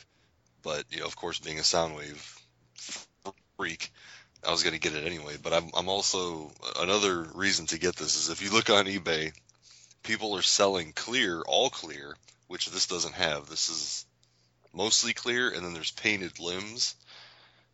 But you can actually, I'm pretty sure that's painted on.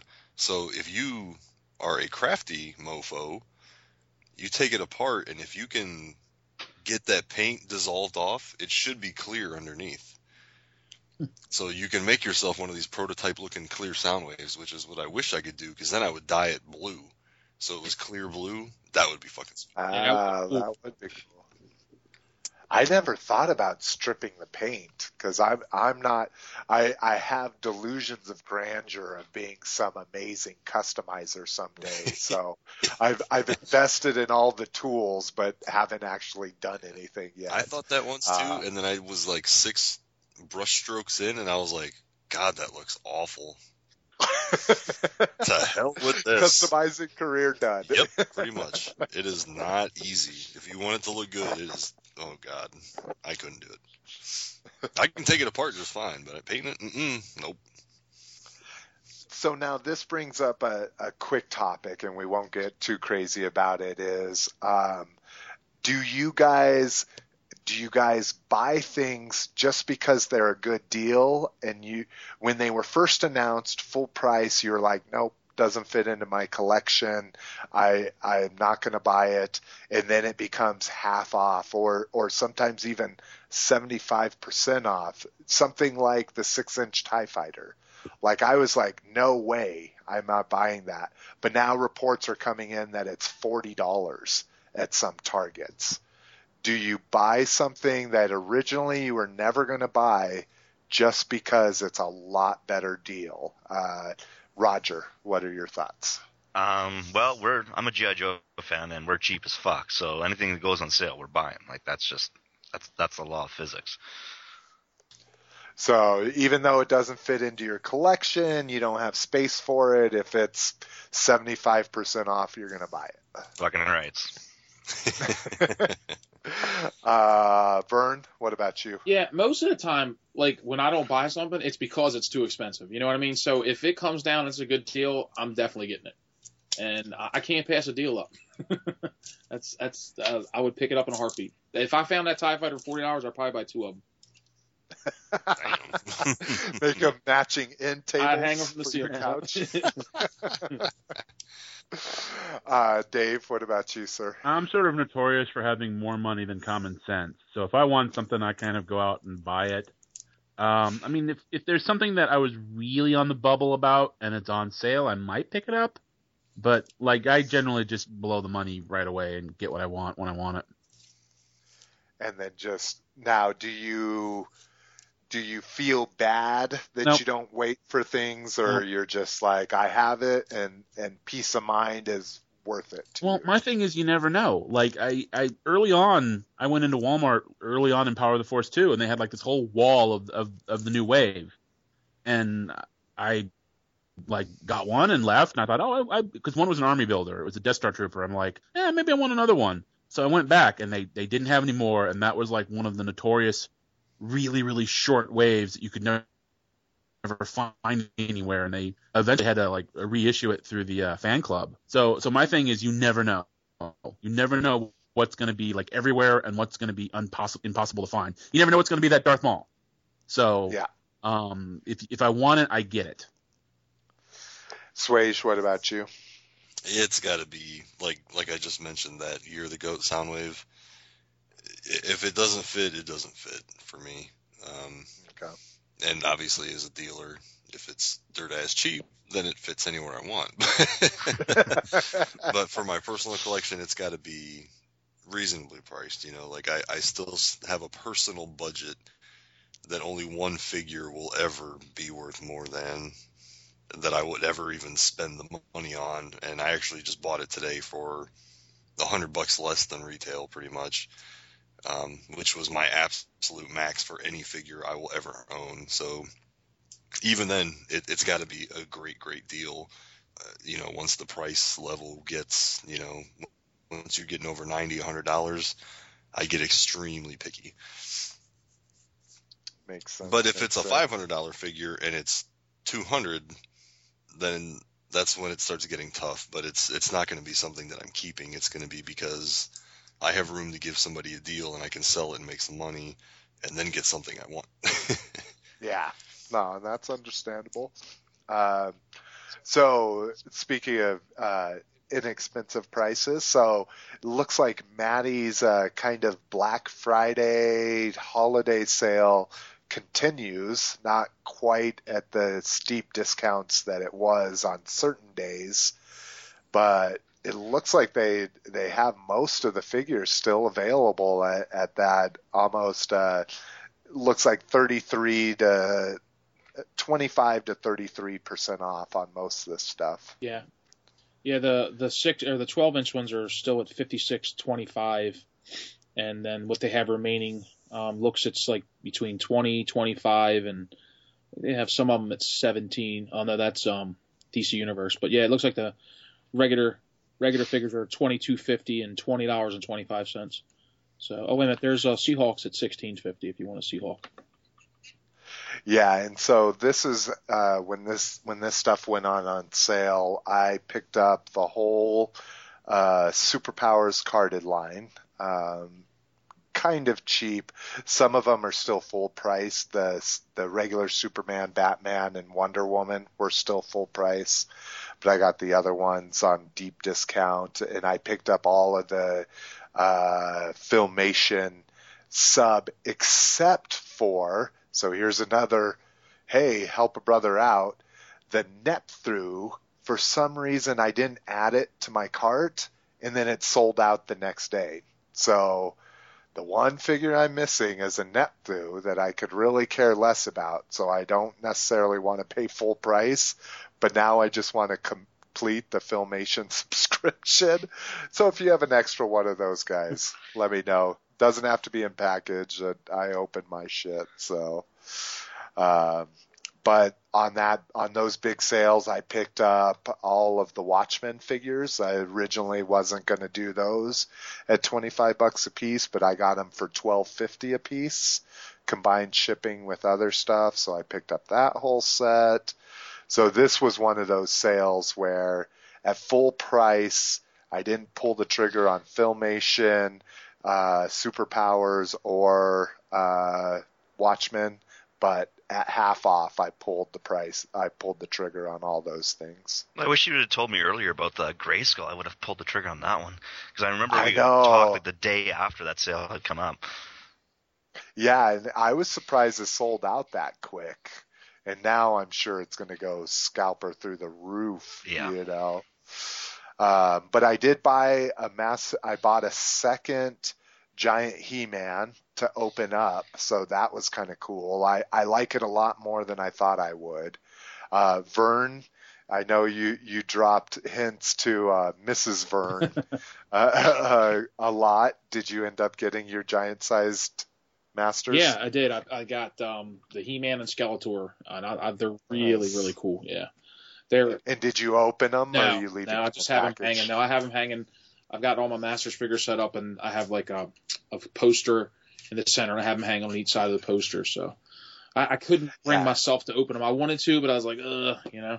I mean, I started out a mint in box collector, and then over time, I just lost the room, and I had to open them. You know what I mean? I didn't have any more room to keep them anymore. So at first, I was like totally mint in box. Then I opened up everything. And then now that I opened up everything, I appreciate them so much more. Being able to touch them, mess with them, you know what I mean? And I don't think I'll ever be a mint box collector again. And Roger, burning my soul. Sorry about that, Roger. Burning my soul. Yeah.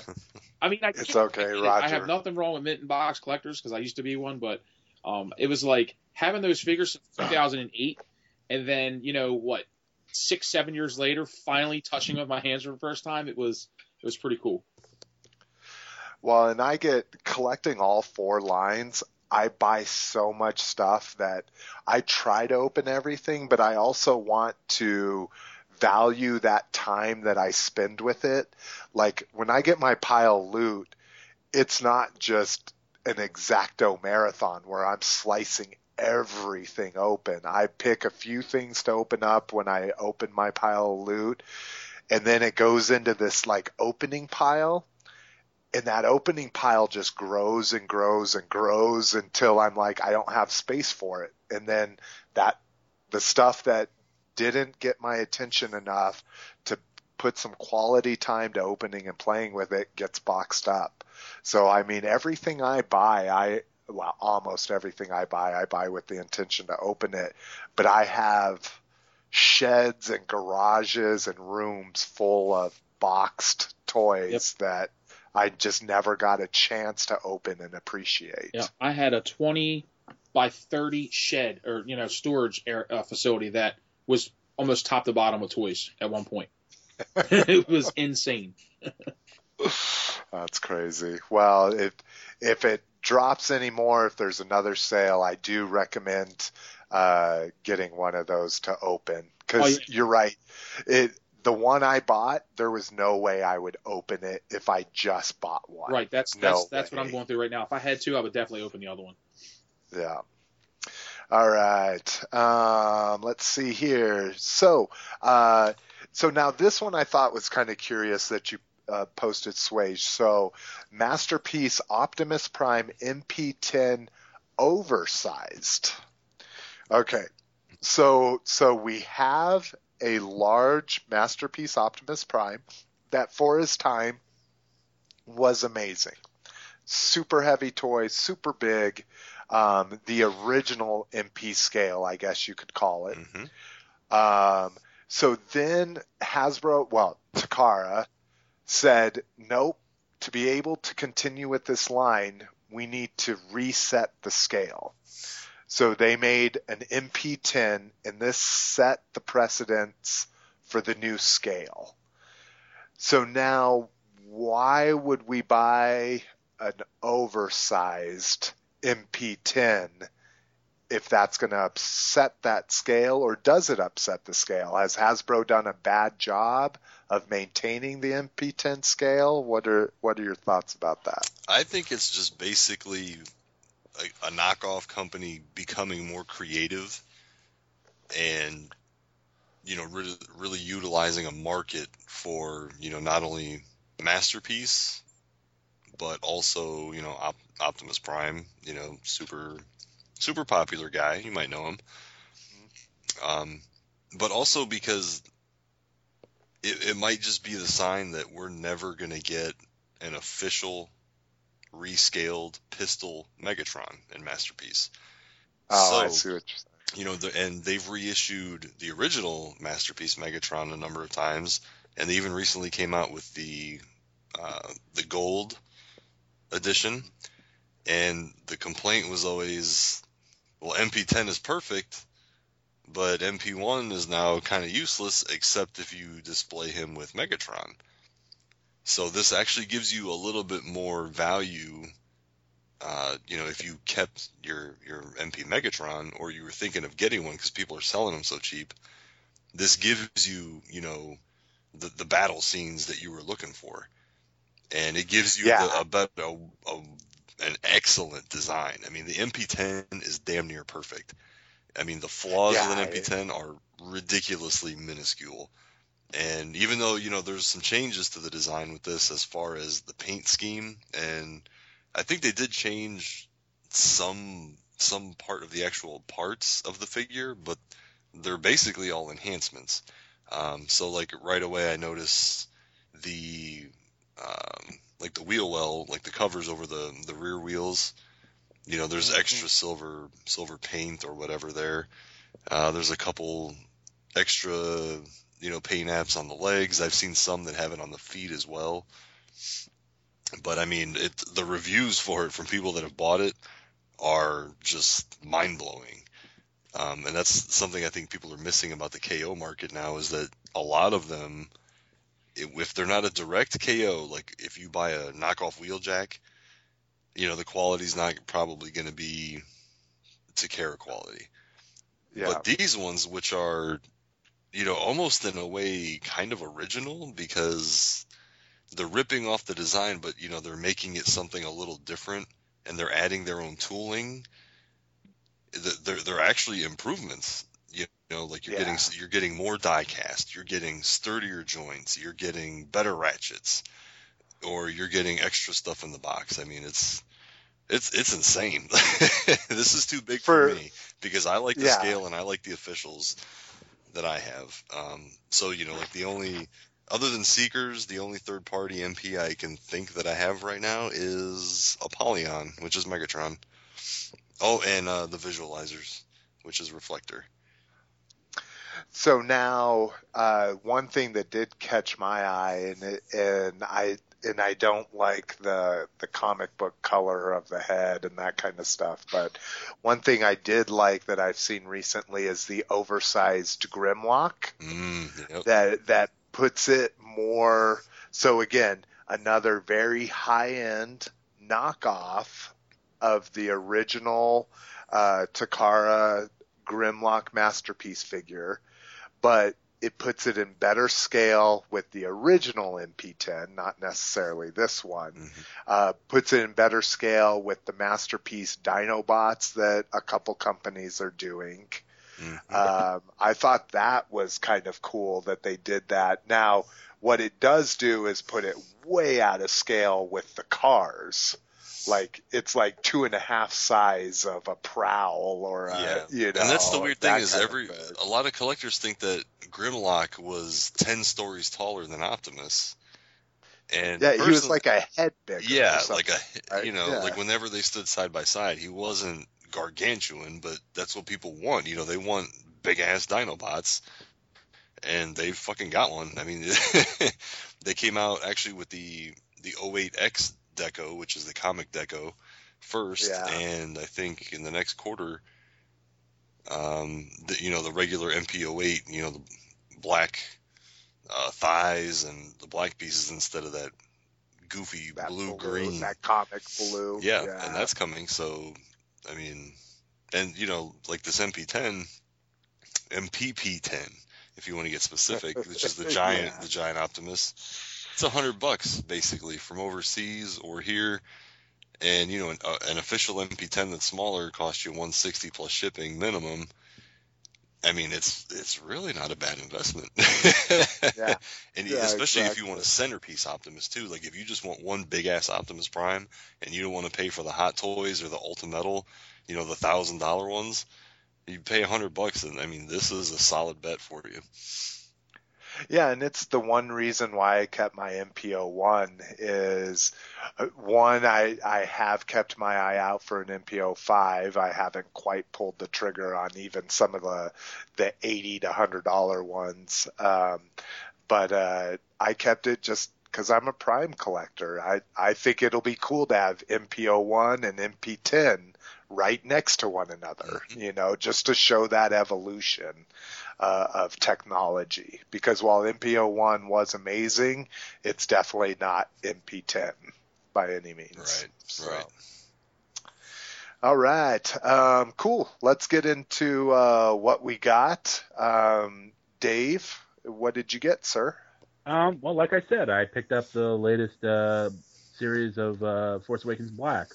Hux and the pilot and Asti and the Resistance Trooper. And I got another Forward Stormtrooper just to throw on the pile. So.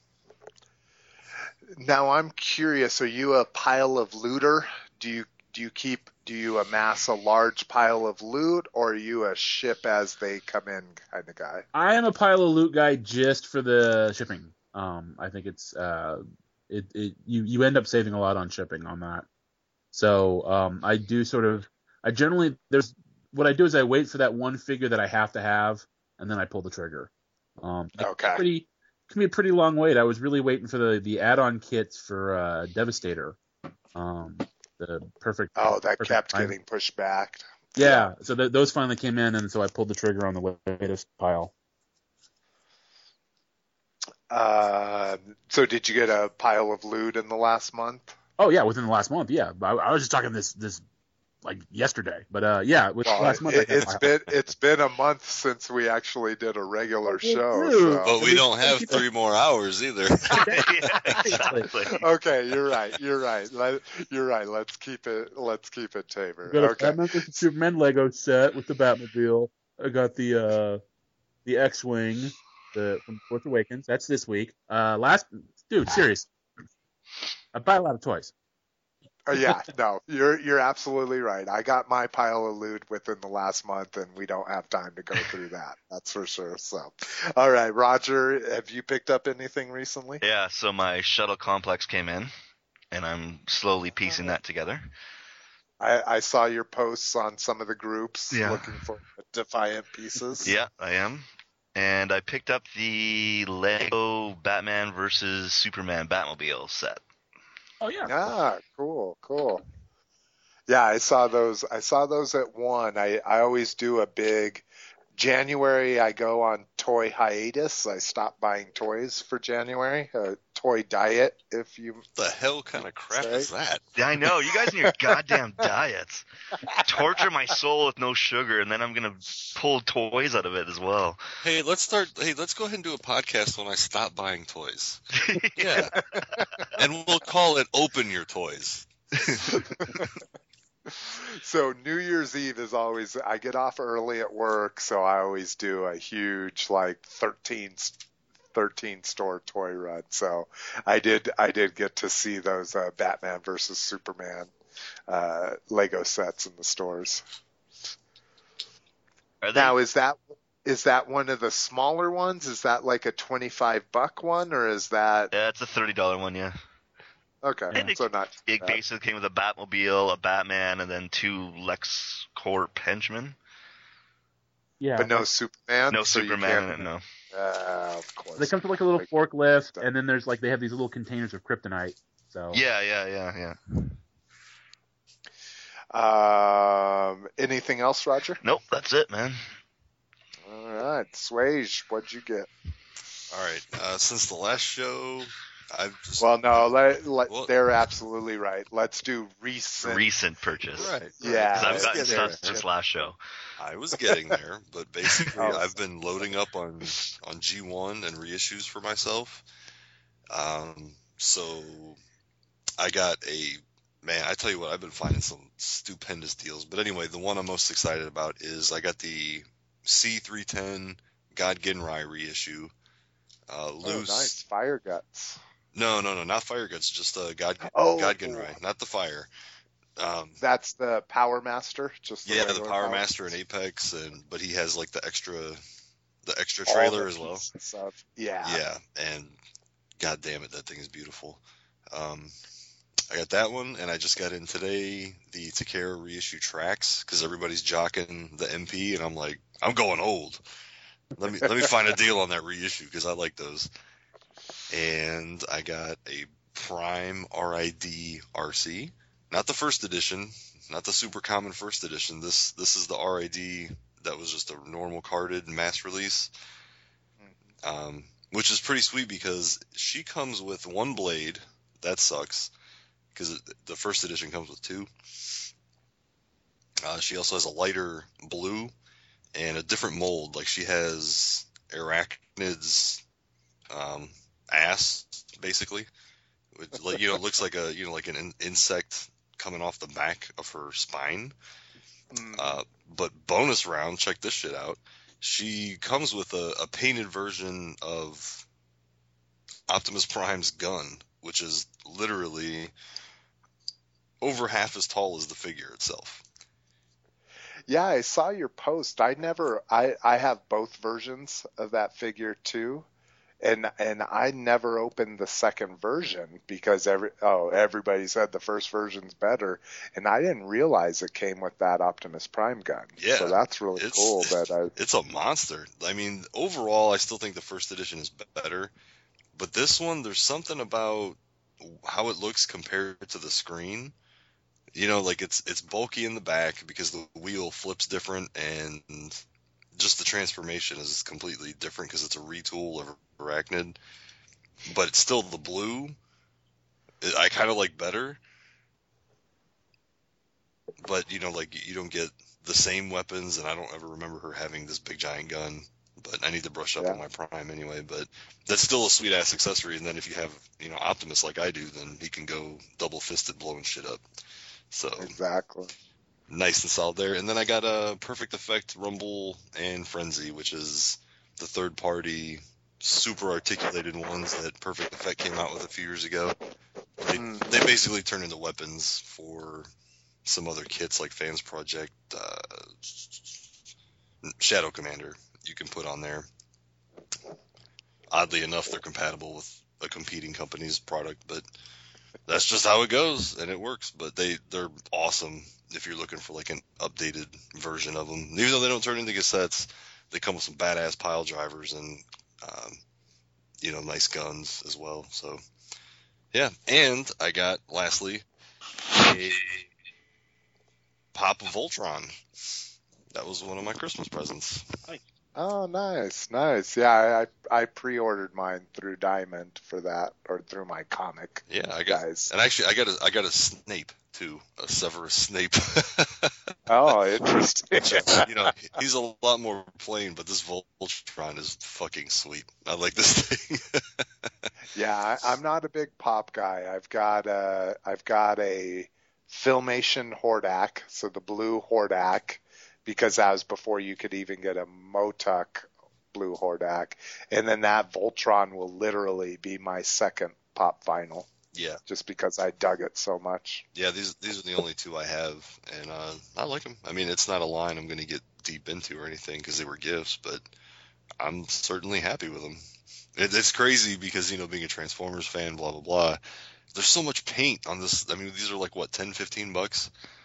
Yeah. There's so much paint all over this thing. I mean, yeah, it's a simple design, but dude, if this was a Transformer product, that would be like $85 for that shit. Now, one quick question, then we'll move on to Vern. So now that you're delving back into G1, I'm kind of doing the same thing. Reissues sound fine to you. KOs, are they acceptable? No. Okay. Not for my vintage, because I'm being extremely picky with vintage, and honestly, most of the stuff I'm looking for has never been KO'd to my knowledge, unless it's extremely, extremely blatant, like you can tell, like the Buster and Hydra KOs. They're bigger, the plastic is way different, the colors are even crazier. Like those I might get just for the hell of it. But anything, like Optimus Prime, stuff like that, I'm not messing with them. I'm not messing with, stuff that's mass KO'd. Like I actually just saw they've recently KO'd the G1 Soundwave.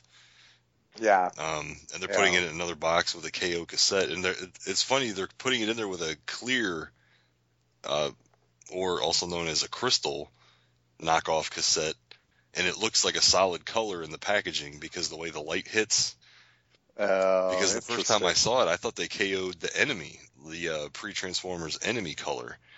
Mm-hmm. And I asked a couple of people, and they were like, "No, it's the clear one. It just because it's in the foam." And I kept looking and looking, and I was like, "Oh, you son of a bitch!" So then, now cassettes are a different story because I've been a cassette variant collector for years. But as far as these bigger ones, like I'm just not gonna mess with it. I'm basically looking for stuff that I know hasn't been KO'd or it has very obvious signs, so that if I get it in, because I'm not as experienced with them, I can tell right away.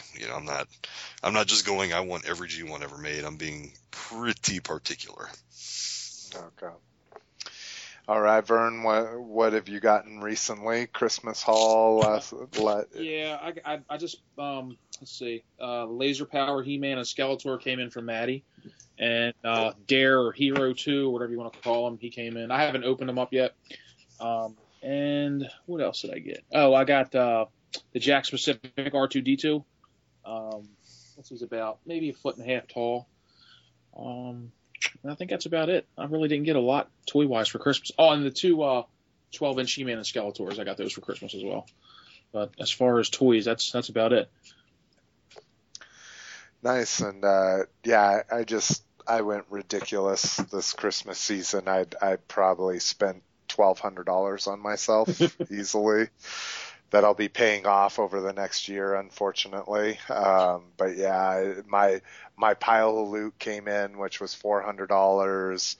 I bought a Warbitron, which was $400. Went crazy on the Matty collector sale with the superpowers and all of the Watchmen and all that kind of stuff. And then, like Dave and I were talking about, I got the Marauder, at least the existing mold new figures that they put out before the Valkyries hit.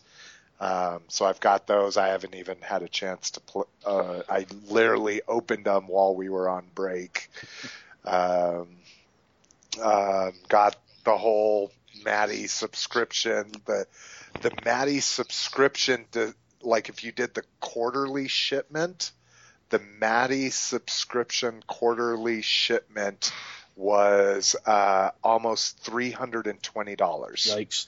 December by itself. Yeah, December is always a heavy month with Maddie. Yeah, it was ridiculous. So that quarterly shipment's cool that it saves you maybe $20, $30 in shipping over the 3 months. Yeah, easily. But it wasn't cool to get a $320 bill right after I already spent $250 on a sale on their site. Mm-hmm. And it's a bitch collecting all 4 of these lines, let me fucking tell you. I don't do it. So yeah. So I got lots of cool stuff, and for the most part, I love most of the stuff I got. So, all right. Just because we are running a little long, let's go ahead and skip customs and toy reviews, and let's go ahead and get right into Grab Bag. So I'm hoping I put this into Grab Bag. I'm hoping that somebody has read the retort, at least. I read the article that had the initial statement in it, and I kind of made my own conclusions of why he said this, but I guess he's explained this now. So hopefully somebody on the cast can back this up. But so George Lucas calls Disney white slavers in regard to the way that they produced episode 7. So I can imagine maybe where he's coming from. Did anybody read the explanation of why he used that term, white slavers? Well, he was on the Charlie Rose show, so it was a question that came up. Yeah, it was a question, and then the article, and I guess if somebody can click over, I'm actually in my kitchen taking a shot, but let's see, the link I posted was his retort to this. Yeah, I'm clicking on it. It's not why is it up. Yeah, I was going to say it says not. Yeah, I can't pull that anything up. The hell is this? I know he backed off of it like pretty much within the story breaking. Yeah. But yeah, the impression I got was that was somebody like got to him and said, you can't do this. Stop it. You look like an idiot. Exactly. Yeah. Okay, so here it goes. It's the first link. Clarifies calling Disney white slavers. Let's see. They're not playing with my toys right. You don't understand. Specifically while speaking to Charlie Rose.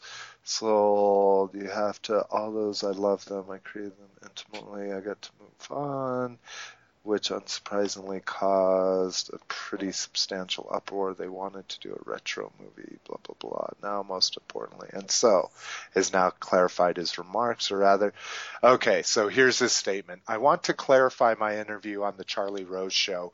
It was for the Kennedy Center Honors and conducted prior to the premiere of the film.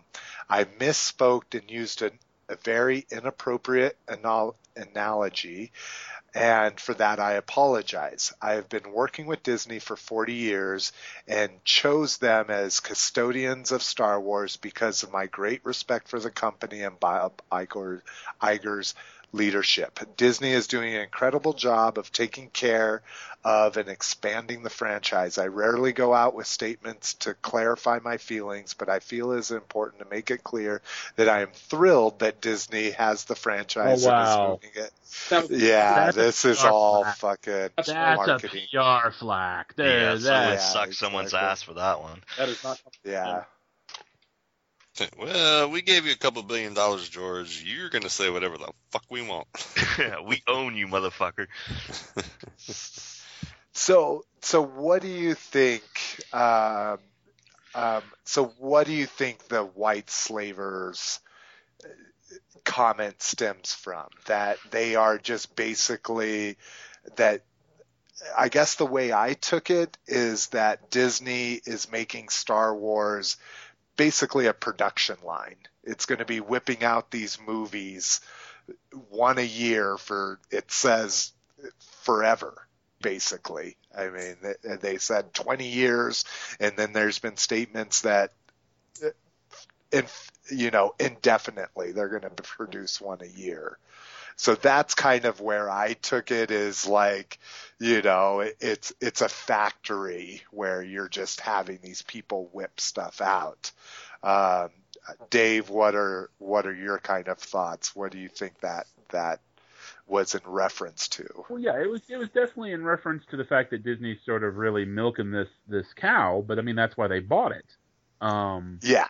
And I think Lucas really sort of views himself as an auteur, that these were these films that he was, even though we didn't get it, he had a vision, and now it's become, we laugh at the idea that Star Wars has become a product, but I don't think George ever really.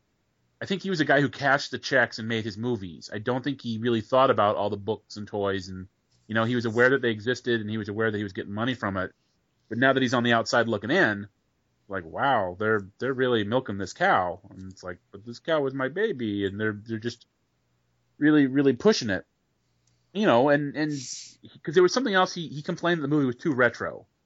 So that's interesting that he's saying now that it's before the movie premiered. Well, he had seen the movie, so it was before the premiere, but he obviously because if anybody screened it, I'm sure. No, he saw it. He saw it because. Yeah. He famously said, well, it will give the fans what they want, which was like this really backhanded kind of, well, if the fans want a movie that's fun, I suppose then they'll enjoy this. He's bitter. He's really, I really think there's some sour grapes. I think there's some regrets that he let it go. And he just that statement was PR when he said, "Oh, I'm thrilled." Yeah, no. The minute they put the word "thrilled" in there, because all he's done is whine and complain. Jar Jar Binks is my favorite character. He's the best character I made, and Han Solo Greedo had to shoot first because otherwise Han Solo would be a murderer. I mean, he's just constantly like fighting old fights and complaining about everything, and kind of, And I almost feel sorry for him, but because it's like he got rid of the film and suddenly it's like beating Avatar to be the #1 movie in the world. Mm-hmm. It's like it's like everybody's so happy, and I think part of it is everybody's so happy that George isn't there, and that's got to sting a little. It's like he created this thing. Oh God, it is his vision, and yet everybody's like, "Yay, George is gone. We can have fun again." That's gotta suck, That's gotta hurt on some level. Plus, he originally, he had ideas for this movie. The impression I get is that when they bought Star Wars when they bought the franchise, he was like, "So here's my ideas." And I'm like, "Oh, good, thanks. See ya." Yeah, I do like that he's mentioned that he gave him his ideas for the sequels, and nothing made it into this movie, So, so obviously if you haven't listened to the last cast, you can find out what we all think about the new movie, and even thinking about it critically as a fan, I'm glad he is gone. I'm glad it is a retro movie.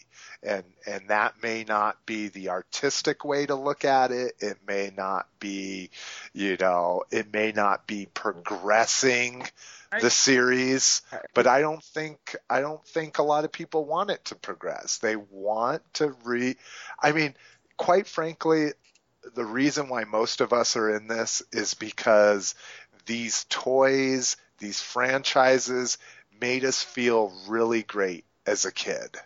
And I think that, and everybody, I love the card art now that I'm a graphic designer. I appreciate the sculpting when it comes to action figures. I love the engineering when it comes to Transformers. But when it comes down to it, when there's an oversized knocked off Optimus Prime, I think about buying that, because it reminds me of the cartoons growing up, you know, and I do think our hobby is a big nostalgia thing. Oh yeah. And a lot of us don't want to change, you know. Nobody likes change, supposedly. Well, the saying is we want the same, only different. Yeah. Oh, that's a good way to put it. Yeah. So I thought that was interesting. Why you would use the term white slavers. I mean, unless he's just like, I'm not in the news enough and I want to be in the news again, you know. He's just bitter. I think he's bitter and he's angry, and you know, he's mad at Disney that they're, you know, making all this money and kind of, you know, riding the train that they paid $4 billion to buy. Yeah. So speaking of movies, something that will definitely not be as good as Force Awakens, I can guarantee you that. And somebody I think the whole fandom wish would just fucking drop the reins and let somebody else try is not doing that. Bay, after saying he's not doing a third movie or a fourth movie, is now, and not a fifth movie, is now saying he is doing the fifth Transformers movie. And this was what was weird. Oh, I see. Okay, I misread the headline. But yeah, so Bay's going to be back for this fucking fifth movie again. And Wahlberg is going to be back for this fifth movie. Oh, good. I didn't know that. And I thought this was a movie to get away. Like, I thought this wasn't supposed to have any humans in it. It was going to be a robot movie, but with Wahlberg back, unless he's going to be doing some kind of flashback or something like that, which I don't know why you would flash back to they had 4. That deep and maybe he'll relationship. He'll get an exosuit like Spike. Or he'll turn into Autobot Wahlberg. Just a bunch of monster parts. He'll be the headmaster. Yeah. So Swage, I assume. I guess I don't know. I bet we've talked about it on that first show. But what are you feeling about the movies? Do you hate them? Do you somewhat like them? They just get progressively worse to me. Because the first one, even though the story was relatively cohesive, the action was good. I know the action, especially at the time, was amazing. Yeah. Great battle scenes. Then the second one, the plot was just completely incoherent. Just totally absurd, if anything. Racist. I mean, that's a big one I'll throw out there as racist. Yeah, I don't remember that. Dude, Mudflap. Skins and Mudflap. Yeah. I don't really know if that's racist. But... Oh, they had one of them had a gold tooth. Come on. Yeah. But that one, and then in that one, I noticed that, you know, the action had great moments, but then it seemed like a lot of it was rushed. Not only in the way you had to view it, but it was like they were just making it fast. Well, that was the writer's strike. That was the writer's strike one, right? Right, but then the third one, and that one is so confounding because it was such an awful movie. But there were some amazing moments, and especially for me, you know, Soundwave is just about to destroy fucking Bumblebee, who I've seen a billion toys sitting on the shelf for almost 5 years at that point, and I'm like, fucking kill him! He's gonna blow his fucking face off! Yes! And then you know, and Shockwave was impressive on the screen. That was a really, really interesting way, you know, and I thought that was actually a pretty well used creative license there. But then he's the biggest, baddest motherfucker in the universe, and he gets killed by a parachute. Yeah. You know, that kind of thing. And then the fourth one is just worse and worse. And so, I mean, I can honestly say I have no interest in seeing this in theaters. I would be hard-pressed unless I was really pushed, maybe because I'm on the show, to see it even on Netflix. I mean, I'm worn out on them, and that's just me because, like I'm not super insane in the Transformers, but I don't want to watch stuff just because it says Transformers on it. Like I don't watch the new cartoon. I don't buy the new toys, like the new RID, whatever the fuck's they're called, deployers, and just shitty little pieces of peanut shells. That's just not my thing. And these movies are just, and I just keep selling myself I'm like, it's only a couple hours, a couple bucks here. But man, for years now they've been draining me of my life force, and I don't think I could handle another one. So what you're saying is no Transformers 5 review show. Not for me. I'm happy to listen and chuckle and laugh, but I'll treat it the same way I will any BotCon set from now on. Oh, that's cool. Tell me about it. No, I didn't pay any money for it. No, I don't have it. But go ahead, tell me how it went for you. Yeah, and I'm one of those people where I will go see it just because it has Transformers, and because I know because it's Bay, it's going to be a spectacle I need to see on a big screen. I'll be there opening weekend at some point, but yeah, no expectations for this whatsoever. But that's the thing, though, is like the fourth one, even I had no expectations, and it was so much worse than I ever imagined it could be. Man. Yeah, the fourth one I think I knew was, so here's been my pattern. No expectations for the first. Really like it. I really like it to this day, even with all its faults and everything. I really like the first one. Second one, high expectation. Absolutely horrible. The third one, low expectations again. It was okay. I liked that they borrowed a G1 story to tell in it. I liked kind of, I didn't necessarily like the Decepticons throughout history thing. Yeah. But it was okay. Fourth one, didn't like it at all. I liked the concept. I like the idea of that Transformers are now hunted and are illegal and all this kind of stuff. I didn't like the magic particle forming Transformers, which was Galvatron, but so this one again, super low expectations, and hopefully I'm pleasantly surprised. I know being Bay, there's going to be a hot chick in it, and there's going to be big explosions and cool looking robots, whether they have personalities or not, who knows. I look forward to your review.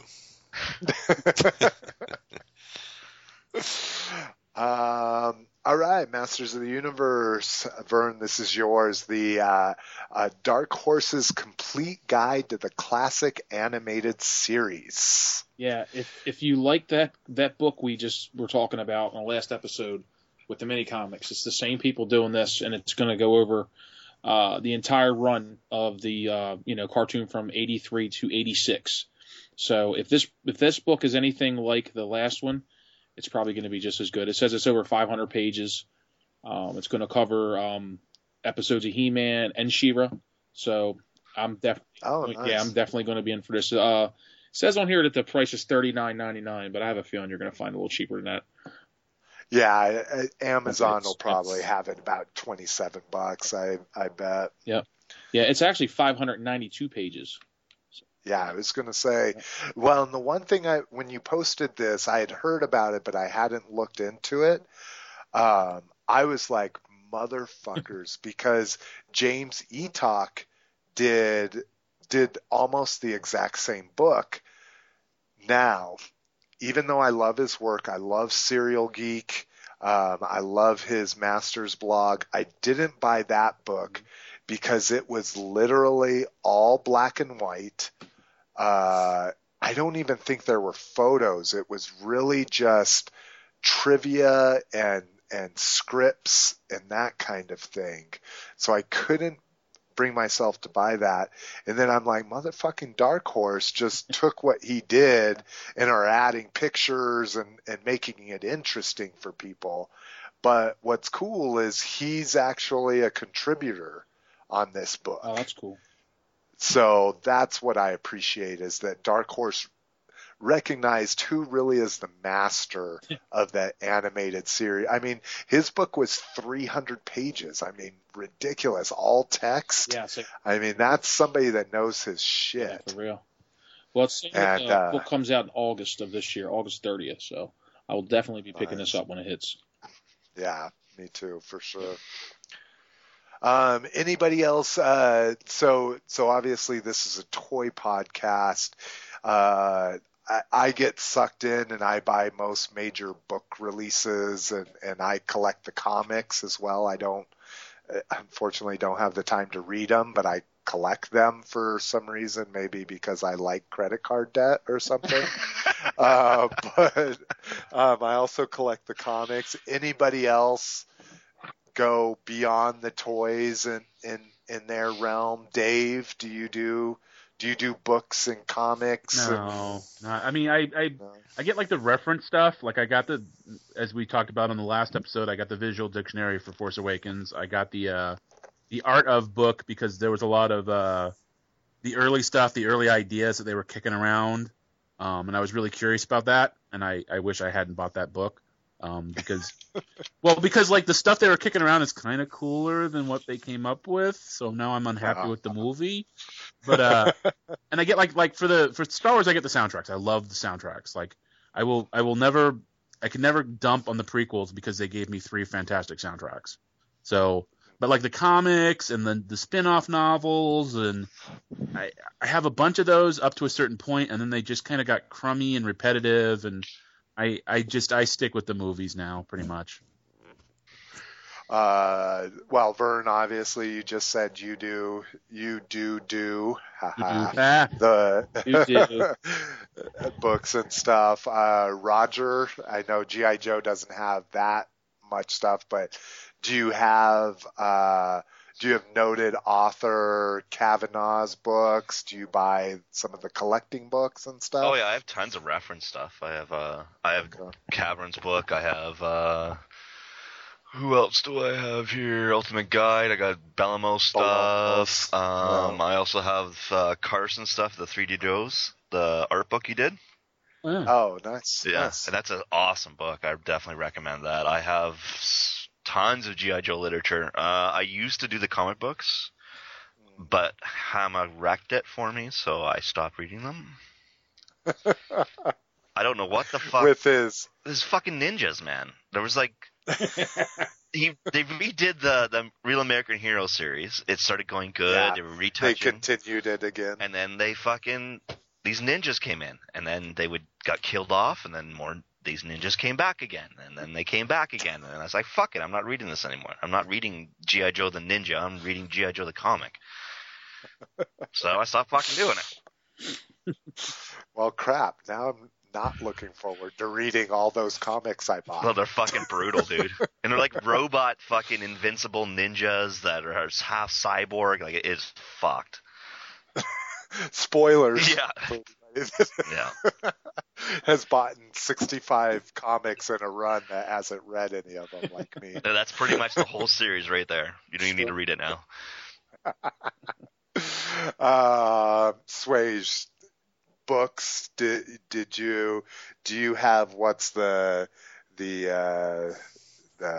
Something of Primus, that book that they've done? They've done like I have the Covenant of Primus. I have yet to open it. I feel like an asshole for that because that was a gift. But I've read Last Stand of the Wreckers. I have that. I have the hardcover.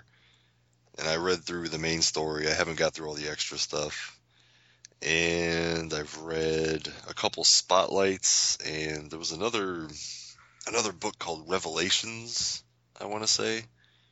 Either Revelation or Revelations, and it's kind of like where Nova Prime is in there, and the dark Energon world or some shit, where like once someone would go there, they could shift back to the normal world, but they couldn't really die or something. I don't know. It was all fucking crazy. But that's all I've got, and that's all I've read. And that's, I don't know, it's very hard for me to follow comics because I like, I'm more of a book reader. Like, I'd rather, generally when I read, I'll get like a 400, 500 page book and I'll read it in a day. I don't like periodicals that I got to wait 2 weeks to read 20 pages. Like, it just irritates the piss out of me. So you're saying you're smart and you're learning? No, I'm saying I know how to sound smart. I'm just dumb enough to not be stupid. Okay, because I thought you were saying you're learning. No, I just flip pages real quick, But I mean, I like, getting into the stories and learning about, a lot of the toys coming out, but just the format just kills me. I'd rather read all the fucking words all at once and then look at the pictures separate. Now, more collector stuff like art books or anything like that.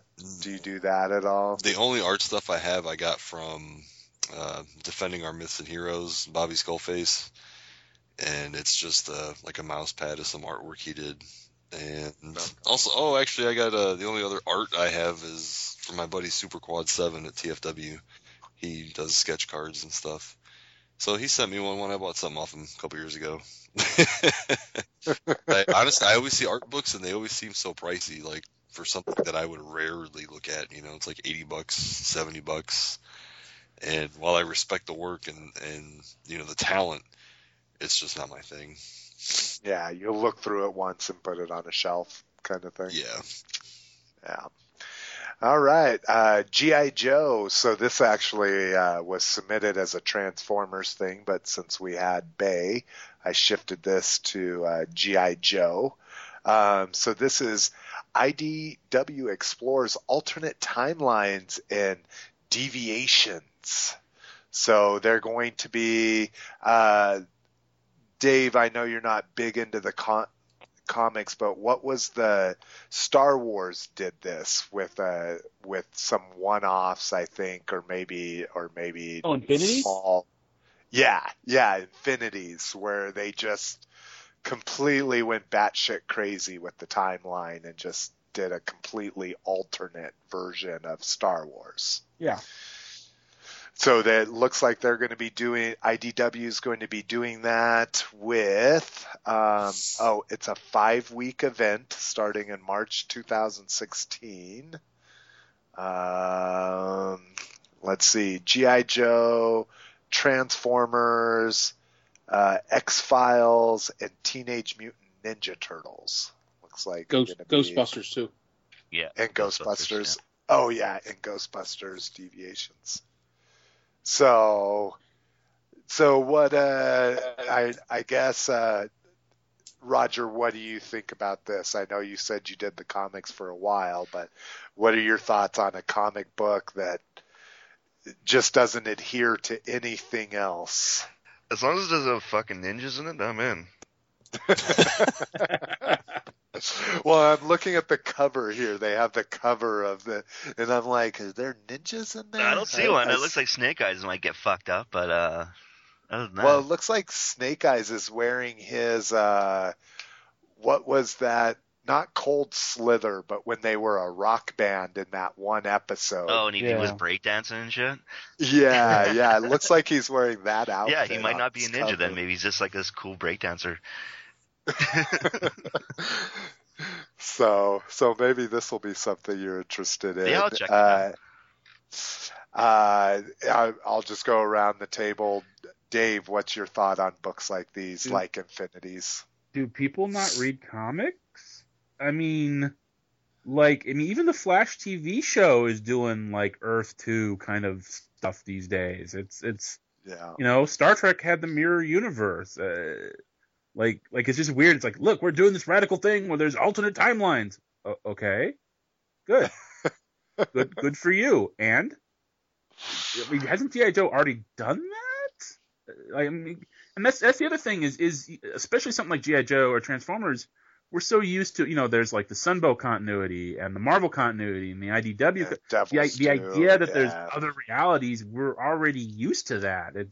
Like, okay, and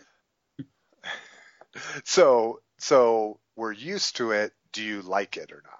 Yeah, I mean, it's fun. I mean, when it's done well, it's fun, and when it's done stupid, you just kind of ignore it and move on. So it's like the whole fucking G.I. Joe zombie thing. Yeah, that was a thing that because zombies are a thing, and you've got to milk that whole trend into the ground. Well, and I know the club's Shattered Glass storyline for Transformers is that's probably the most popular stuff they've ever done, and they tried it with Joe, and the Joe community hated it. I would have loved or hates it. I would have loved because people thought that was going to be the set this year because it was in Springfield, and they were all like, "Oh, that's terrible! Don't bring Shattered Glass over to Joe's." I'm like, "No, that would be doing it once would be fun, like just a one shot." And that would be a perfect convention thing to do a flip thing, once, and then you move on to the next thing. Because it seems like they've milked that Shattered Glass thing for the Transformers. I mean, I may be wrong. Oh yeah, there's a Shattered Glass exclusive in every single not the base concept, but in the souvenir sets. Every year there's a Shattered Glass in there of something. Even when they did animated, they did Shattered Glass animated figures. Did they do one this year? I can't even remember. I don't think they did for this year though. I think they finally let the embers die a bit. Let's see, BotCon 2000 souvenirs. While I look this up, Vern, what's your feeling on blatant alternate timelines? I mean, it's not my thing. I wouldn't buy any of these or read any of them. I'm not a big book guy anyway. I mean, I bought the He-Man books just because it's something I was interested in. Even with movies, it gets a lot to get me out to the movies. Like Star Wars is probably the first movie I've seen in the theaters in probably 2 years. You know what I mean? I don't go to movies a lot either. I don't enjoy movie theaters and being around people and, you know, just all the bullshit that goes with it. So I tend to shy away from movies. But I mean, I think they're cool for what they are. You know, I mean, I can see the appeal towards them, but just not for me. And then did we touch Swage? What was your thoughts on this kind of stuff? Did you touch Swage? You should.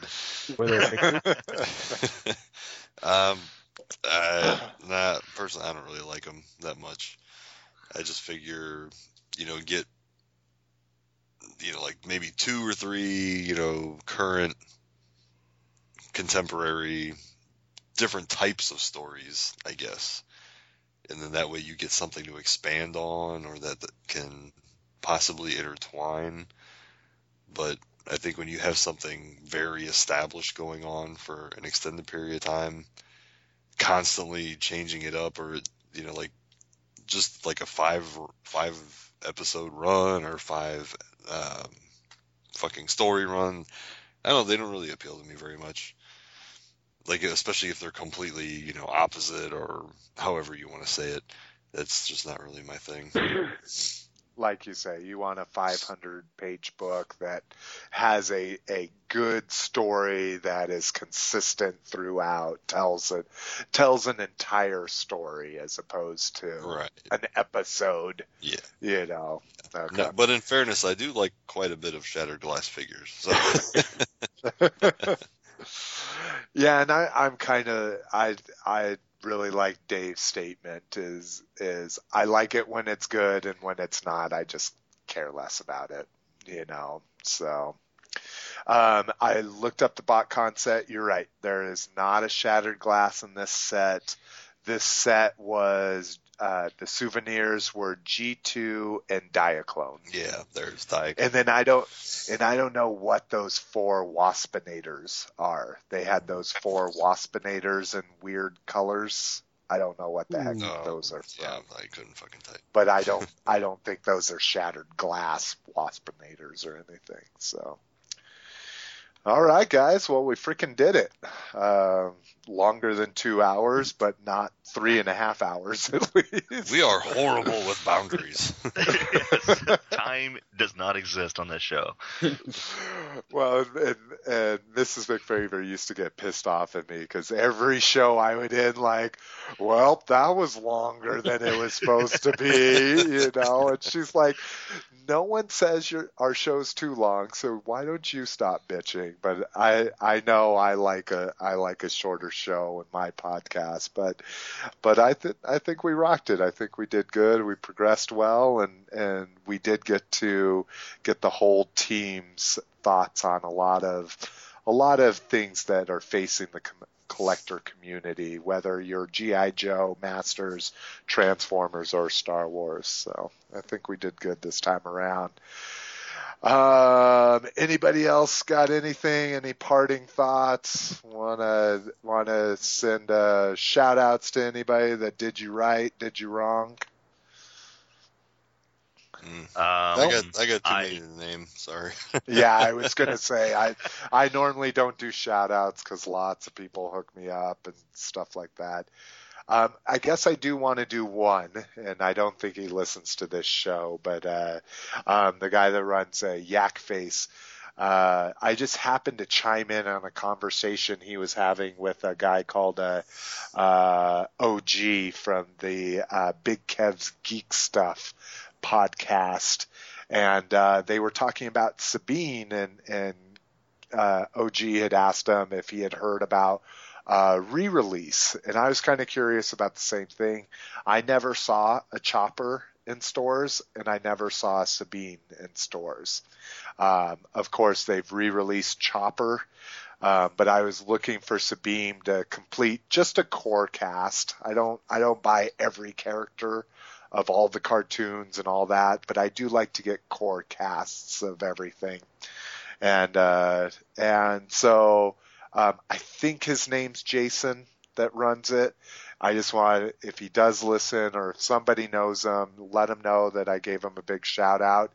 I chimed in. I normally don't like to do that when someone's hooking up another collector with maybe an extra figure they might have or selling them something at a reasonable price. But I chimed in and I was like, I'm looking for a Sabine too. And the dude's just sending me one. A figure that literally goes for like $30-$40 right now for a 5-point of articulation figure. Wow. And he's just going to send me one because he had an extra one. So big shout out to him. That was super cool. I begged him to let me pay him something for it, and he's just not having it. So that was kind of cool. But so that's the only thing I really had. So I guess if nobody has anything else, I guess we will see you guys all sooner rather than later, or later rather than sooner. Peace. Peace. Peace.